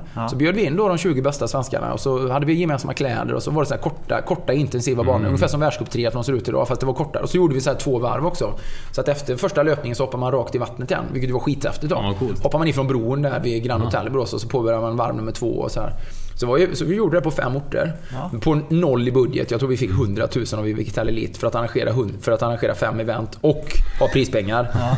Så det gick ju inte plus direkt om man säger så. Men ändå, det var jättelyckat. Så där fick man en liten känsla för hur man skulle arrangera saker, hur man kommunicerar.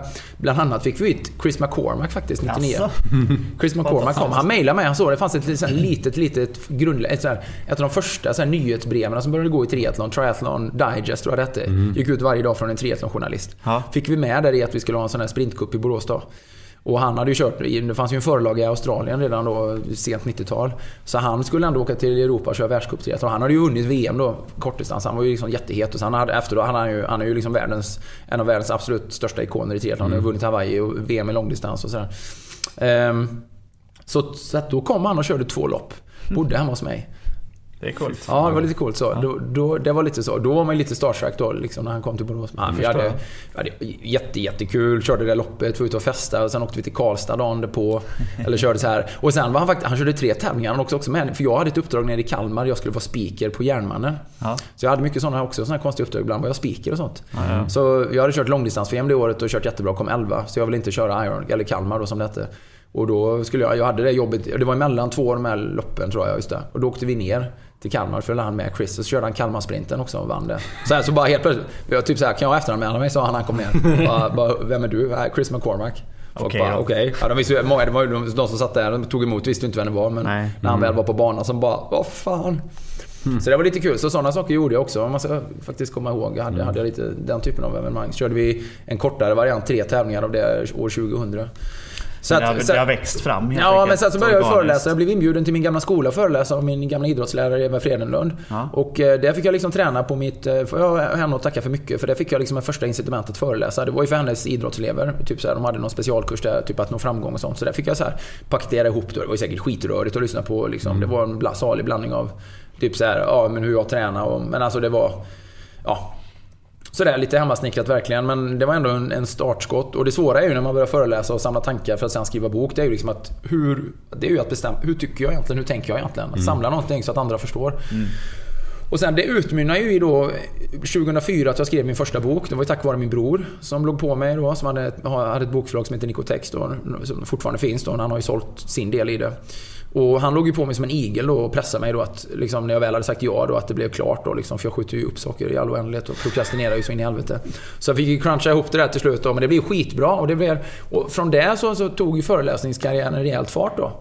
Och sen så samtidigt så gjorde jag en del uppmärksammade event som stärkte mitt varumärke. Jag körde ju klassikern i ett svep 2004. Jag hade tagit 2004, just det, jag hade tagit VM-medalj och min andra VM-medalj 2004, silver. Körde det här veckan efter och det blev ju liksom väldigt omskrivet. Sen åkte jag till Hawaii och vann Ultraman. Och så att jag valde rätt tävlingar och använde det på rätt sätt. Så jag byggde undan för undan underifrån liksom. Så att, ja, föreläsningen var ju det första stora benet jag stod på utanför triathlon. Och sen så skrivande. Och sen har det ju liksom eskalerat och blivit events. För att, ja, varför inte arrangera en egen triathlon? Ja, det är klart. Varför inte arrangera en egen swimrun? Absolut. Jag hade ju triathlon i stan ganska länge då. På ett enklare plan. Och sen, ja, och då under hela den här tiden satt jag ju hemma och jobbade. Och det var ju liksom, det blev ju lite pöligt. Och ja, sen skaffade jag ett kontor. Och sen kom du in, Niklas. Och sen så kom du in, Love. Nej, jag var först. Jag var faktiskt först. Ja, jo, så är det. Men alltså... Ja, precis. Ja. När började med coaching då? Coaching, ja, men det började också med ganska tidigt lite grann. Så simcamps har jag haft sedan 2000. Jag hade mitt första triathloncamp 2004, så då började jag coacha. Sen hade jag återkommande så här Colton-camps då. Och alltid varit jättehärligt, alltid varit väldigt uppskattat och väldigt bra. Och sen är det ju sådana nyckelpersoner man ska träffa som hjälper en på vägen. Dels då tidigt då Per, Magnus och Thomas som jag är då evigt tacksam, står evigt tacksamhetsskuld till. Och sen Peter Algebäck här som sen tog över Rekyl och som är nära vän idag, som, ja, nu heter vi Brainforest, eller företaget Brainforest. Han har varit med och hjälpt till jättetidigt, affärsmässigt och på andra plan då. Och sen att jag träffade Jojo Borssén var ju viktigt också. Jag träffade honom 2003 och han hade ju sitt unika tänk, eller väldigt kreativ person och kunnig och dynamisk och mycket idéer och liksom ha höjd för saker, och våra personligheter matchar väldigt bra. Vi kompletterar varandra extremt bra. Så att från att vi bara var kompisar och så började vi jobba mer och mer tillsammans, och nu driver vi ju både all den här campverksamheten och påstartat då den här coachingverksamheten, och att vi kom igång med det är ju helt och hållet hans förtjänst, och det har vi paketerat det som jag vet om coaching mycket och hans input också, men det är jag som framförallt gör coachingen och hans kunskap, hans om business. Excel. Ja, jag har kunskap om Excel. Ja. Exakt. Ja, precis. Nej, men han sköter ju distribution och marknad och affär och så, liksom business. Han håller ju butiken mycket mer än vad jag gör. Så att det är liksom, det är ju en lång resa, men någonstans ligger ju triathlon som en bas, och det är ju oerhört självlärt med upplevelser, och det blir ju ett väldigt starkt fundament i sammanhanget då. Så att jag skulle säga att det utgår alltid från ett väldigt, väldigt starkt intresse till att omge sig med rätt personer, till att liksom hela tiden liksom jobba framåt liksom. Det är väl så är väl utvecklingen, eller har jag missat något där, eller finns har jag glömt något där? Det tror jag faktiskt. Superbra. Men alltså så förstå exempelvis en sån, jag kan säga så här, om det är då, och det har jag sagt till alla elitidrottare jag möter som är så där, som står mitt emellan två världar lite grann så här, men förr i tiden så hade man mycket ekonomi genom förening och sådär, då man fick in bidrag och sponsring och så här, men jag startade eget företag år 2000, och det var ju ett väldigt viktigt steg att liksom ha en egen affärsrörelse. Man kan fakturera, och där man är liksom en juridisk person i företagssammanhang. Eller man har liksom en separat ekonomi med de bitarna. Så att just detta, och det har jag sagt till alla elitidrottare så här, att ja, man måste bolagisera sig, man måste starta ett företag, man måste ju kunna skicka en faktura, man måste kunna liksom, det går liksom inte att utbyta tjänster, du kan liksom inte sälja en tjänst och inte, du måste kunna ta betalt för det. Det är svårt att köpa mat med ett par skor. Nej, men det var mycket så här, man fick hämta ut via förening, man fick in pengar till föreningen, så fick man liksom uppvisa kvitton, och ja, men du vet, det var väldigt så amatörmässigt. Det var, men så att just det där att starta ett företag och starta eget kurs, och sen hamna på det spåret då, det var ju, och då lär man sig mycket på vägen. Ja, men man skärper också sin självbevarelsedrift väldigt mycket. Man skärper den självbevarelsedriften i att okej, fast nu är jag egenförsörjande på ett helt annat sätt. Nu gäller det liksom att nu måste man appa sitt game här för att klara av det. Så att det är väl resan på det stora hela då. Det ser ut som du funderar på någon följdfråga. Men det var när vi har alla de här grejerna som är lite historik, och så är det några som också frågar om liksom hur du kommer på alla utmaningar ja, men hur du tänker kring det. Det är någon som skriver lite roligt. Hur många öar kan man egentligen simma runt? Vad gör du när du har simmat runt alla? Men jag tänker liksom hur du tänker kring just utmaningar och sådana bitar. Ja, alltså det har ju blivit jag gjorde lite sådana äventyr tidigt då, men det var ju mycket för att skapa liksom, att stärka sitt varumärke, som den 24 timmars jakten man körde klassiken på ett dygn. Och det var ju inte så svårarrangerat, det tog ju bara en dag liksom, att genomföra. Nej, men sen de här äventyren är ju en förlängning av idrottskarriären. Alltså det är ju inte en tävling, men det är fortfarande en väldigt stark liksom, fysisk prestation. Och så att äventyrstänket genomsyrar väldigt mycket idag. I att köra etapplopp på mountainbike och vara ute i naturen och träna och göra punkt-till-punkt-resor. Så jag tänker ju att och de äventyren, de har ju kostat mycket pengar. Men Sverigesimmet var ju jättedyrt att genomföra, men det var ju oerhört värt att göra det liksom. Så att det är mest att jag känner en stark lust att göra det. Och det är ju sånt, det är ju sånt jag kommer på själv allting. Det är ju såna idéer som föds.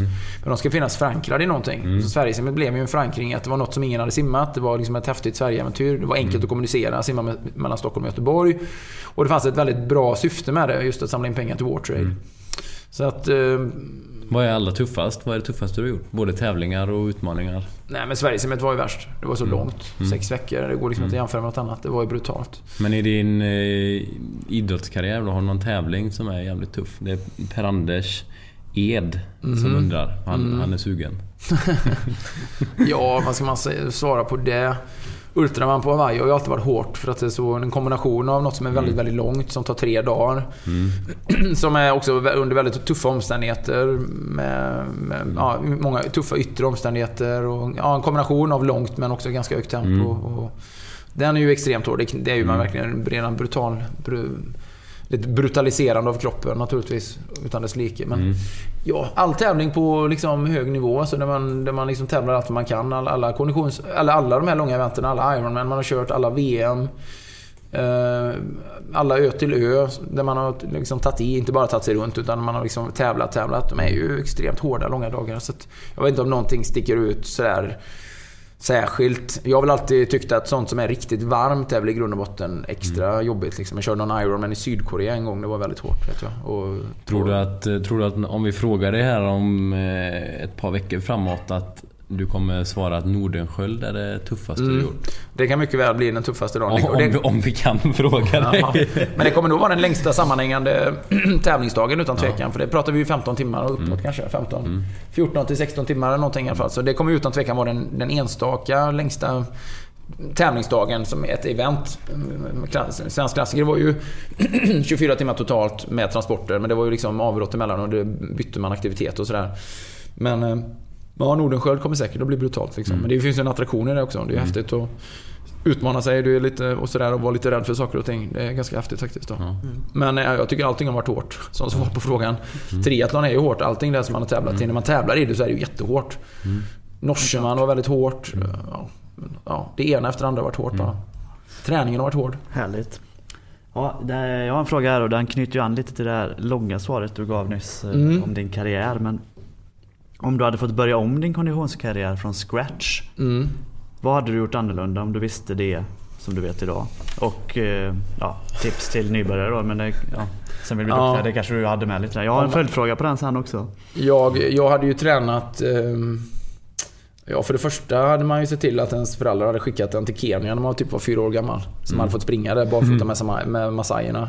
Och sen kanske på något sånt där ryskt gymnastikläger ett halvår som man hade utvecklat grundläggande vighet i hela kroppen för resten av livet. Och så kanske någonstans till Australien där i 8-årsåldern som man hade fått simma 1 år 40 000 meter i veckan.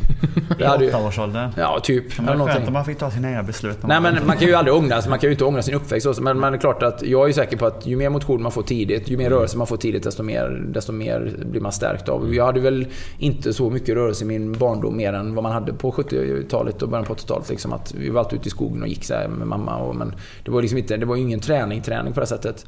Så det kan jag väl tycka, hade jag fått mycket mer av det så är jag övertygad om att det hade blivit ännu bättre. Men sen generellt så tycker jag bara så här att jag önskar att jag hade tränat mycket hårdare, mycket tidigare och varit mycket mindre förvirrad. Som så här, tonårsdum, liksom hålla på och tramsa runt och gå på fester och sånt ibland och löjliga grejer. Jag skulle fokuserat mycket mindre på skolan, mycket mer på träningen.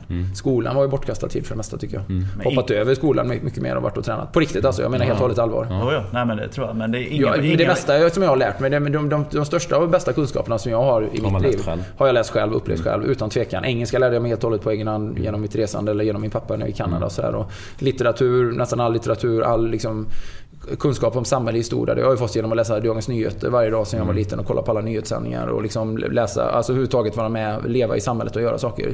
Skolan tycker jag var mycket förvaring och mycket raster och håltimmar och mycket anpassning till alla andras krav och förväntan och mer att följa en väldigt statisk så att jag kan tycka så här att jag hade önskat att jag hade tränat mycket mer när jag var liten, för då är man så oerhört tålig för allting. Jag hade önskat att jag hade simmat mycket mer när jag var simmare liksom. Nu hade vi inte riktigt den hårdtränarkulturen här i Borås på den tiden i den generationen jag var i där, men så att jag hade önskat exempelvis kanske att jag hade gått simgymnasium då. Jag kom missa precis från att komma in där då. Jag hade inte riktigt pikat där och nej, men det är sådana saker. Och även när jag började med triathlon, jag kan tänka mig att nu har det ju gått jättebra ändå, men så att det är ju, erfarenheten är ju en kan man få när man är skallig, som man brukar säga. Så är det ju faktiskt. Men hårdare träning. Inte ens du får leva livet baklänges. Nej, man är ju inte Benjamin Button liksom. Nej. Men det är klart att i eftertankens kranka blekhet så fanns det ju säkert mycket som man hade kunnat göra mycket bättre. Och man är ju alltid sån när man växer upp liksom. Man är alltid osäker, man är alltid, även om man tycker själv att man var självständig relativt sett, då kan jag ju tycka att jag var också i efterhand, så var man ju alldeles för osjälvständig för sitt eget bästa naturligtvis. Man lyssnar ju alldeles för mycket på vad andra tyckte och så, eller liksom att man vill ju ändå på något sätt passa in i många olika sammanhang. Och man skulle kört sitt race, jag skulle kört mitt race ännu mycket mer, mycket tydligare, mycket tidigare.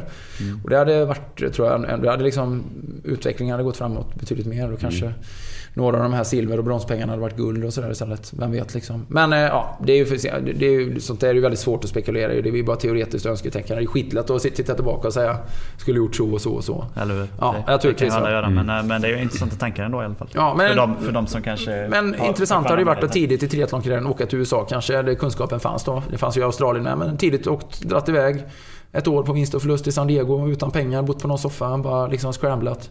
Upp till Boulder kanske och liksom gått den. Man hade kanske lärt sig väldigt mycket. Å andra sidan hade man kanske bränt ut sig också.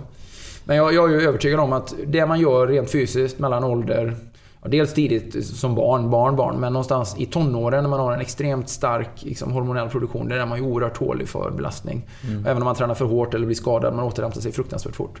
Och med rätt sorts mat och med rätt sorts guidning där, så hade man kunnat gjort mycket mer av det som fanns då än vad jag gjorde då. Det är jag övertygad om. Jag uppmanar alla jag tycker inte någon ska vara återhållsam med den åldern om man själv vill. Man ska vara försiktig för pushande föräldrar som driver på barn som inte själva vill. Men för egen del så önskar jag att jag hade haft verktygen och omgivningen som hade liksom drivit på mig ännu mer faktiskt.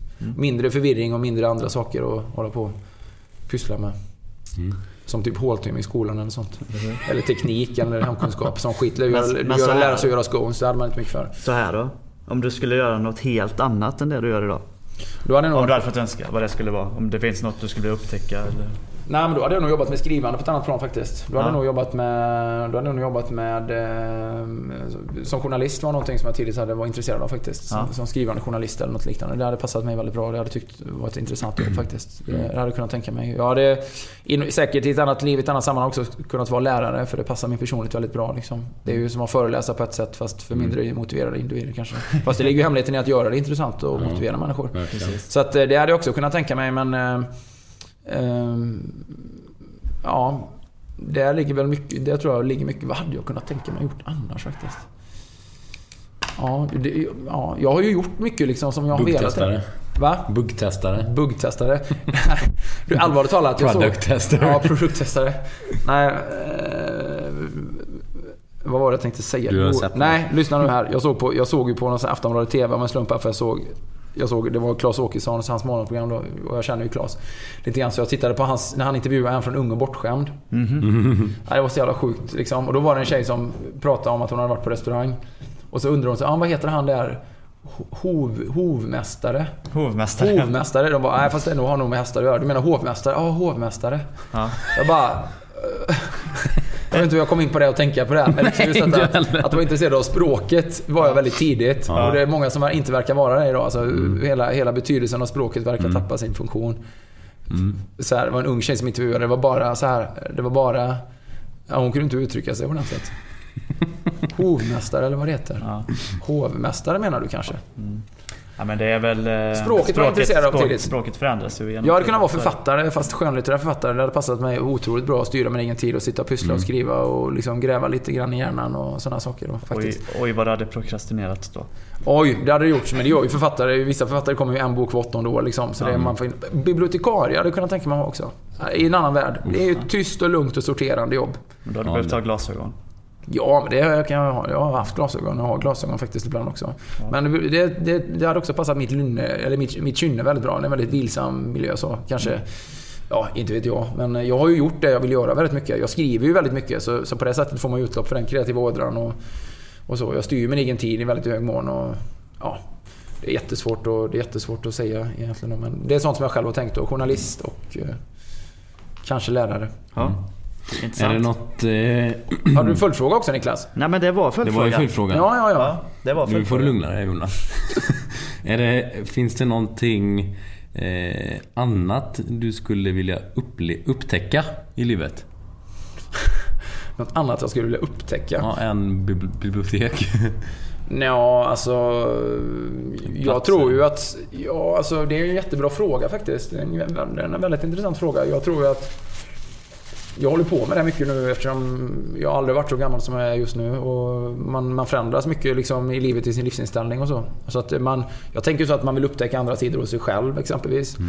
Både på gott och ont så här att det är ju tråkigt att tappa typ så här, jag tänker undrar vad som skulle hända en dag om man helt och hållet ifrågasatte sin existens, alltså det livet man har levt typ så här, men träning och det här, men det är ju helt oviktigt liksom eller det finns andra värden, det här med motion och sånt, det är ju liksom det handlar mycket mer om att vara vital i själen. Man säger bara börja röka kanske.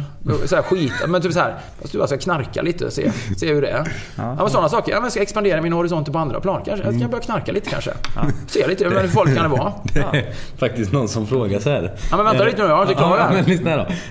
Är det någon dag har du någonsin dagar då du tänker nej, nu skiter jag i det här, och då när det kommer till träning, om det nu är så, struntar du då i träningen eller ger du det i vägen då? Ja, men okej, det är en bra fråga, men jag ska svara på men liksom så här, man ifrågasätter sin existens och ska så här utforska andra horisonter i sitt liv liksom. Just detta att jag tycker det är fascinerande med människor som vågar ta det här banbrytande steget att bryta med hela sin tidigare existens, hela sina tidigare ramar och hela sina tidigare invanda bilder och idéer om vem man själv är, alltså det, sina egna förväntningar på sig själv och andras förväntningar på en själv, för det styr ju väldigt mycket beteende, och kliva utanför de ramarna och bara vara sådär. Så då har jag tänkt så här, ja, när man är så här mitt i livet då, 40 plus liksom, och man har antagligen levt halva sitt liv, kanske inte än förhoppningsvis, men ja, på det stora hela halva livet. Att man skulle göra en sån här walkabout där man bara släpper ramarna, släpper sargen lite kring vem man är, och där man ger sig ut på ett helt annat, och när man är så där, man är fri från alla biases, från alla jäv som präglar den, och så kliver man ut och så tänker man så här, om jag bara får fara fritt som ett löv i vinden här, vem blir jag då? Och vart hamnar jag och hur tänker jag då? Vilka tankar kommer då upp och vilka delar av mitt jag kommer då vara framträdande? Det är en intressant tanke. Så det är ju en sån här resa som man hade kunnat göra, men som också är skrämmande, och ju längre man lever så krymper ju de ramarna ganska kraftigt. För man har barn sen liksom, då är det fullständigt omöjligt att göra en sån sak liksom. Då går ju inte det, så vill inte man drabbas av en riktig akut knäpp liksom, där man skiter i liksom ansvarsområden som där man har andra människor som är beroende av en och så. Ja, barnen blir vuxna. Sen kan du köra på. Ja, fast då är man då är vid det här laget, då kommer jag ju vara 65 liksom, så att det är klart, då är man inte riktigt mitt i livet. Men ändå det skulle ju kunna vara mitt i livet. Du kommer ju vara, om allt går som det ska, en hyfsat vital 65 år. Jo, absolut. Fast då har man ju liksom, då tänker jag mer att en sån här walkabout, man läser om folk som säljer allting och blir munkar eller åker iväg och bara jobbar med som volontärer. Eller folk som åker iväg med hela sin familj med barn och bor på någon båt. Ja, fast det är ändå inom ramen för det man ändå är och gör liksom. Man har med sig allt det här. Vad jag menar är att åka iväg själv och bara typ så här, ta en cykel och bara dra iväg, eller bara casha ut på allting och så bara ha alla sina tillgångar på ett kort, allting man äger i en väska, och så drar man, och så Eller kanske inte alls att man tar med sig alla sina pengar. Man kanske ger bort nästan allting man har bara för att man ska behöva upptäcka andra. Liksom ett väldigt enkelt grundläggande liv med väldigt enkla drivkrafter. Man ska ha någonting att äta varje dag, man ska ha någonstans att bo. Släppa alla tryggheter. Alla tryggheter. Ja, kanske inte riktigt långt. Jag kanske inte ser det riktigt som det som utvecklande, men ändå. Du vill bo på hotell. Ja, jag vill bo på hotell. Nej, men mer att man släpper den rollen man alltid har i alla sammanhang, va? I det man förväntas vara och göra. Så att det är ju en spännande, intressant grej just att man märker att men det här som jag har gjort, det kanske inte är så riktigt min grej egentligen. Det här kanske är min grej liksom. Och inte fan vet jag, man kanske börjar måla akvareller, man kanske börjar sjunga, man kanske börjar skriva på något helt annat, man kanske liksom man hittar sidor åt sig själv, och det är ju en inre typ av upptäcktsfärd som är väldigt attraktiv, men den är också skrämmande, för det innebär ju att man lämnar väldigt mycket om man bränner broar och hela den biten liksom, för att omgivningen förstår ju väldigt sällan den typen av beslut. Så man brukar ju i regel betrakta en sån människa som genomgående en psykos eller någonting, eller någon form av man tycker ju att det är någon form av kris, det är någon form av stormondrang liksom. Någon form av inferno. Det är lite som August Strindbergs Inferno liksom. Jag lovar vill ha minst 2 weeks notice innan det här sker. Jag ska inte göra det riktigt. 2 veckors uppsägningstid. Nej, men vad jag menar är så här att jag gör ju det på det lilla planet nu liksom. Jag typ så här att man utforskar andra träningsformer exempelvis, typ så här suppa, yoga, stå på händer. Jag vill mer och mer göra den typen av gymnastiska grejer, utforska det mycket mer. Alltså så att man breddar sina horisonter, läsa saker som ligger utanför ramen för det man är, träffa människor, bredda sitt intresse, bredda sina affärsområden, bredda sitt kontaktnät, åka till oväntade platser. Det tycker jag är väldigt utvecklande, och det är ju en resa som man skulle göra. Rent fysiskt så har jag faktiskt inte varit i västra Kanada, dit vill jag åka. Jag har inte varit i Vancouver. Jag har varit i Toronto typ 100 gånger, men jag har aldrig varit i västra Kanada. Det är sånt som lockar mig jättemycket. Och det stora äventyret lockar ju alltid liksom, att göra de här typen av 2-3 veckor, 4 veckor eller någonting. Simma runt Sverige var ju ett äventyr, och det är ju en frihetskänsla i det liksom. Och livet blir ju sjukt enkelt. Det är ju det som är attraktivt med att vara resa, även om det är mycket och man är trött. Men då har man livet i en väska med sig. Och sen för varje dag som går blir det lite jobbigare, för man har fler och fler kvitton, och allting blir mer osorterat i väskan och smutskläderna blandas med. Men ändå, det är en upptäcktsfärd. Ja. Men på svar på din fråga där, och skita i det. Men precis. Det händer väl att man liksom är mindre motiverad. Det händer väl att jag skiter i träning eller så som jag hade tänkt att göra, men jag mår ju alltid mycket sämre när jag gör det liksom. Så jag brukar alltid försöka rycka upp mig, och liksom, jag brukar ju slå ihåg en tillfällig trötthet och sådär. Det blir ju väldigt passiviserande bara. Alternativet är ju oftast att man fastnar i soffan, och när man har gjort det så vill man gärna köpa lite godis, och men det är liksom, man har inte vunnit något på det, har jag märkt. Man blir bara tröttare och sånt. Och det man hade tänkt att göra, det är ändå kvar att göra längre fram. Om man inte bara steker det rakt av, då skiter i det. Men det är ju inte heller uppfyllande på något sätt då. Nej. Ja, vad tar vi nu, Love? Ska vi köra... Vi sparkar igång något ämne här med 7 snabba frågor. Ja, vi börjar med den, så kör vi lite pest eller kolera efteråt. Men vi kör 7 snabba antingen eller då, kan man säga. Ja, precis. Tar vi varannan eller? Ja, det kan vi göra, det är en bra grej. Kör du först. Ska jag börja? Ja. Okej, nummer 1 då. Du får vara riktigt med här, Jonas. Det går på tid. Ja. Ägg eller avokado? Avokado. Kanelbulle eller ostfralla? Kanelbulle. Smör eller kokosolja? Smör. Mjukglass eller 3 kulor? Mjukglass. Kaffe eller rödvin? Fan vad svårt. Nej, men jag får... vad sjukt alltså. Nej, men jag får nog ändå säga... Jag får nog säga rödvin faktiskt. Ja. Kaffe eller vitt vin? Kaffe eller vitt vin? Kaffe, tveklöst. Falkenberg eller Varberg? Varberg. Nej, vad sa jag? Jo, Varberg. Varberg definitivt. Varberg definitivt. Ja. Och tack för en inspirerande och underhållande podd. Ja, tack själv. Kaffe eller rödvin, den var ju stygg ju. Ja, den var stygg. Vi har fått en annan fråga här då. Först och främst frågar han ju om frukost, vad du äter och hotellfrukost och sånt. Men det finns ju ett helt avsnitt om det, så det lämnar vi därhän. Men sen har han en pest eller kolera här också då. Ja, då är det: antingen så får du bara dricka mellanmjölk, äta pasta och vitt bröd med margarin och socker på i 6 månader. Eller så får du inte motionera på något vis under perioden april till september. Du åker airboard vart du önskar. Jag funderar lite på den här tidsperioden. Varför just april till september? Jo, för det är ju en härlig period man vill simma ute. Det är en fruktansvärd period. Ja, okej. Så att i det första alternativet får man liksom, då får man ändå motionera mycket eller? Och äta bara massa... Ja, du får motionera hur du vill, men du måste äta bara pasta, vitt bröd och dricka mellanmjölk. Och margarin. Ja. I det andra alternativet får du naturligtvis äta vad du vill, men du får inte motionera. Och du åker airboard bort du än går.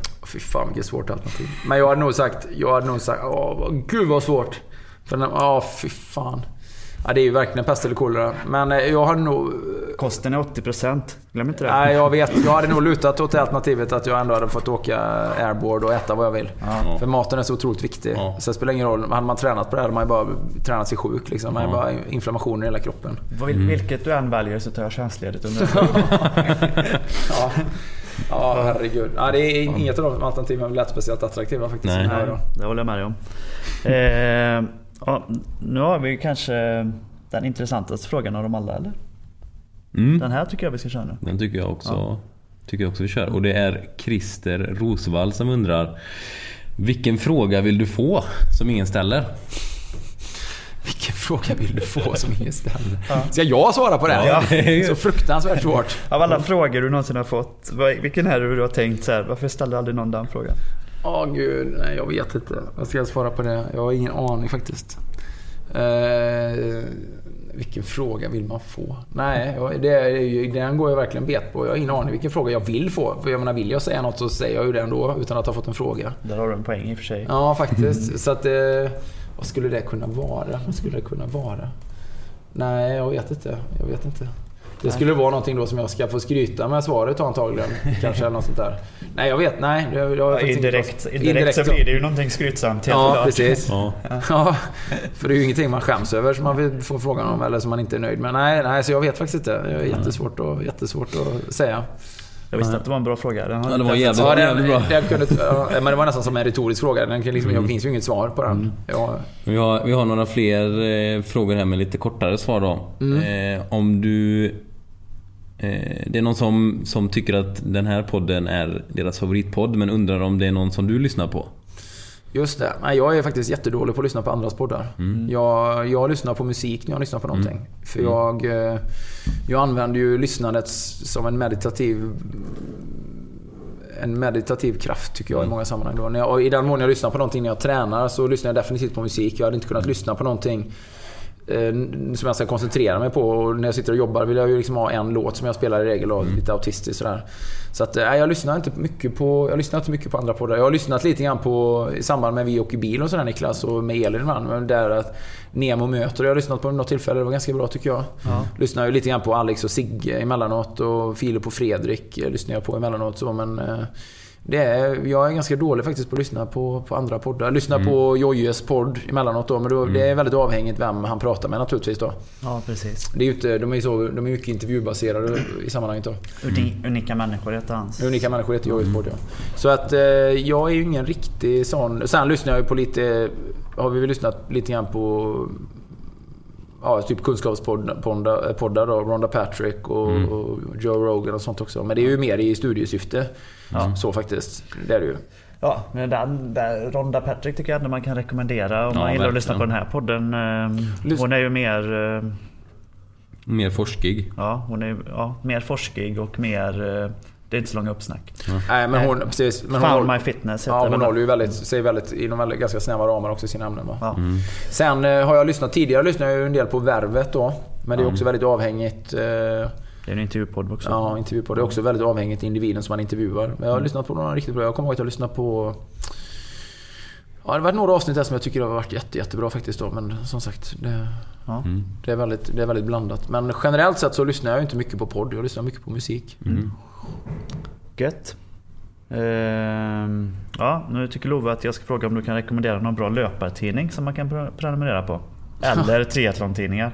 Men ja, det är ju Runner's World då bara egentligen. Det är den som finns. Ja, det är ju den som finns i sammanhanget då. Sen är det väl ja, det finns ju inte så många andra i det sammanhanget då, men Runner's World då skriver jag ju fortfarande och har skrivit i länge, och amerikanska Runner's World för den delen också. Det är ju det är väldigt mycket samma så. Det finns ju lite sådana nischade tidningar för löpning och så vidare. Och jag tycker Outside Magazine är en väldigt bra tidning faktiskt. Amerikanska Outside framförallt då, tycker jag, med många intressanta resereportage och sånt. Bygger mycket i det här äventyrstänket och så tycker jag det är spännande så. Men ja, annan löpare eller triathlon-tidning, det vet jag inte riktigt vad det skulle vara i så fall. Triathlete Magazine läste jag ju under många år. Det var min främsta inspirationskälla då när jag började med triathlon. Och då var det ju en väldigt bra tidning. Nu är det ju som en enda stor jävla infomercial, så nu är det inte roligt. Det är så? Ja, nu är det helt kastare. Både rent redaktionellt och innehållsmässigt. Eller på alla plan liksom. Det är bara... Hur är den här webbsidan Slow Twitch? Ja, den är bra. Det är bra. Den är intressant. Ja, absolut. Där kan man hitta inspiration. Ja, eller inspiration är det inte. Men det finns ju många intressanta spörsmål i forumet. Och det finns ju mycket liksom, den uppdateras hela tiden. Den är ju aktuell med tävlingsresultat. Och en hel del intressanta editorials och sådär också. Och jag känner personerna bakom, vilket gör det ännu mer intressant. De har ju täckt in mycket swimrun dessutom. Ja, just det. Så. Ja. Hur gick det med er ketogena kosta? Ja, jag kör ju halvketogent hela tiden, fast det handlar ju mer om att vi skulle göra det och mäta framstegen och sådär. Och det har vi inte riktigt kommit igång med eller gjort i sammanhanget ändå. Så där får vi, i och med att vi ska göra det. Jag ska definitivt göra det vid ett tillfälle där jag är hemma mycket mer, så man kan styra kosten och göra bra val där man liksom inte behöver hamna lite snett i det. Så att det kommer definitivt. Jag är ju djupt intresserad och det kommer komma fler avsnitt om det. Man tänker ju alltid att man har höga ambitioner med sådana saker och sen kommer det mycket annat emellan innan man kommer igång med saker. Men jag äter ju en halvketogen kost för det mesta. Ja. Men något annat som ska komma är ju YouTube-kanal där vi kör mer kost och recept. Det är någon som undrar över det. Så det vill vi bara säga att vi försöker hitta lite rätt. Vi ska frigöra tiden för det och resurserna så att det kommer. Det kommer. Bra. Sista frågan är på tema mat är dina 3 favoritrestauranger i Stockholm. Nu åt jag lite sallad också. Precis. Det är min favoritrestaurang i Borås. Ja, den är bra. Fruits and Friends. Ja. Jo, jag gillar att äta på... men vad heter den restaurangen nu då? Jag har ätit 100 gånger. Ligger ju nära Stureplan. Så det är så himla bra. Grodan heter den väl. Då kan man äta sådana molfritt och sånt. Ja, just det. Jaha. Mol. Så har de ju härligt levergryt också. Så den är ju härlig. Vad har vi mer som jag gärna äter på? I Stockholm. Ja, vilken bra fråga. Ja, vad heter den då? East, eller vad heter den? Nej, men jag kommer inte ihåg riktigt. Jag kommer inte på riktigt några sådana. Jag har inte riktigt några sådana favoritrestauranger. Det finns ju många olika restauranger. Jag kan inte dra mig till minnes. Då får man tänka till lite innan. Du fick inte den tiden nu. Nej. Men grodan vet jag. Det brukar jag äta ganska ofta faktiskt. Ja. Och sen finns det ju garanterat ett flertal andra som är riktigt, riktigt bra. Men ingenting jag kommer på. Man får väl helt enkelt följa med på Instagrammen framöver. Kanske du är i Stockholm någon gång. Däremot kan jag säga min favoritrestaurang i Umeå. Det är lätt. Det är Gotthard. Ligger på Stora hotellet. Fantastisk mat. Alltså, vad åt du? Ja, jag åt, det var sån här fusion-mat. Jag kan inte ens börja med att beskriva vad det var. Det var bara otroligt gott. Med pizza kebab. Ja, eller hur? Fusion, pizza kebab. Då kan ju Andreas checka på Grodan och sen åka till Umeå och checka exakt. Ja, vi behöver inte vara oroliga för att det blir någon sån här mitt i livet du bara försvinner. Jag känner mig lite orolig. Gör du det? Ja. Ja. Du är nöjd med livet? Är nöjd du med tillvaron? Känner inte rastlös? Det händer för lite. Jag är lite trött nu bara, men nej, det är jag ju naturligtvis. Man bestämmer ju alltid själv. Man bestämmer ju alltid själv. Men det är jag är väldigt nöjd faktiskt.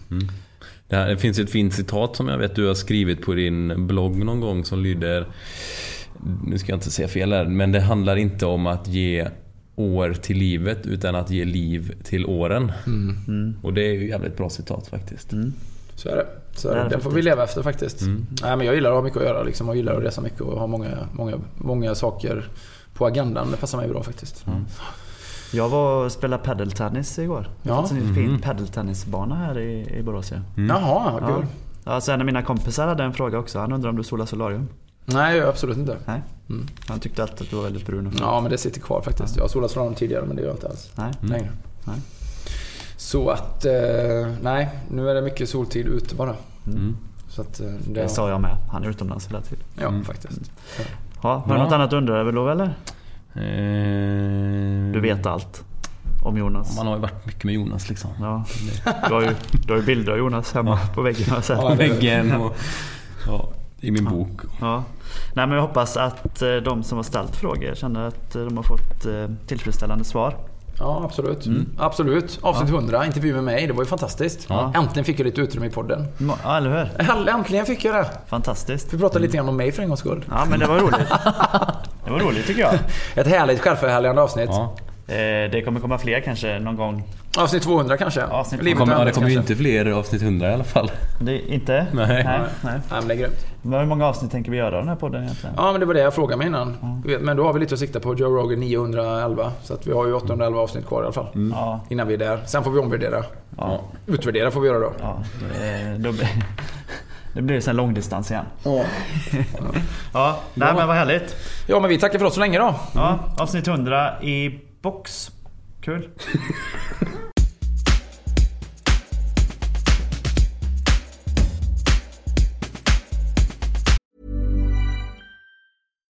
The number one selling product of its kind with over 20 years of research and innovation. Botox Cosmetic, out of botulinum toxin A, is a prescription medicine used to temporarily make moderate to severe frown lines, crow's feet, and forehead lines look better in adults. Effects of Botox Cosmetic may spread hours to weeks after injection, causing serious symptoms. Alert your doctor right away as difficulty swallowing, speaking, breathing, eye problems, or muscle weakness may be a sign of a life-threatening condition. Patients with these conditions before injection are at highest risk. Don't receive Botox Cosmetic if you have a skin infection. Side effects may include allergic reactions, injection site pain, headache, eyebrow and eyelid drooping, and eyelid swelling. Allergic reactions can include rash, welts, asthma symptoms, and dizziness. Tell your doctor about medical history, muscle or nerve conditions including ALS or Lou Gehrig's disease, myasthenia gravis, or Lambert-Eaton syndrome and medications, including botulinum toxins, as these may increase the risk of serious side effects. For full safety information, visit BotoxCosmetic.com or call 877-351-0300. See for yourself at BotoxCosmetic.com.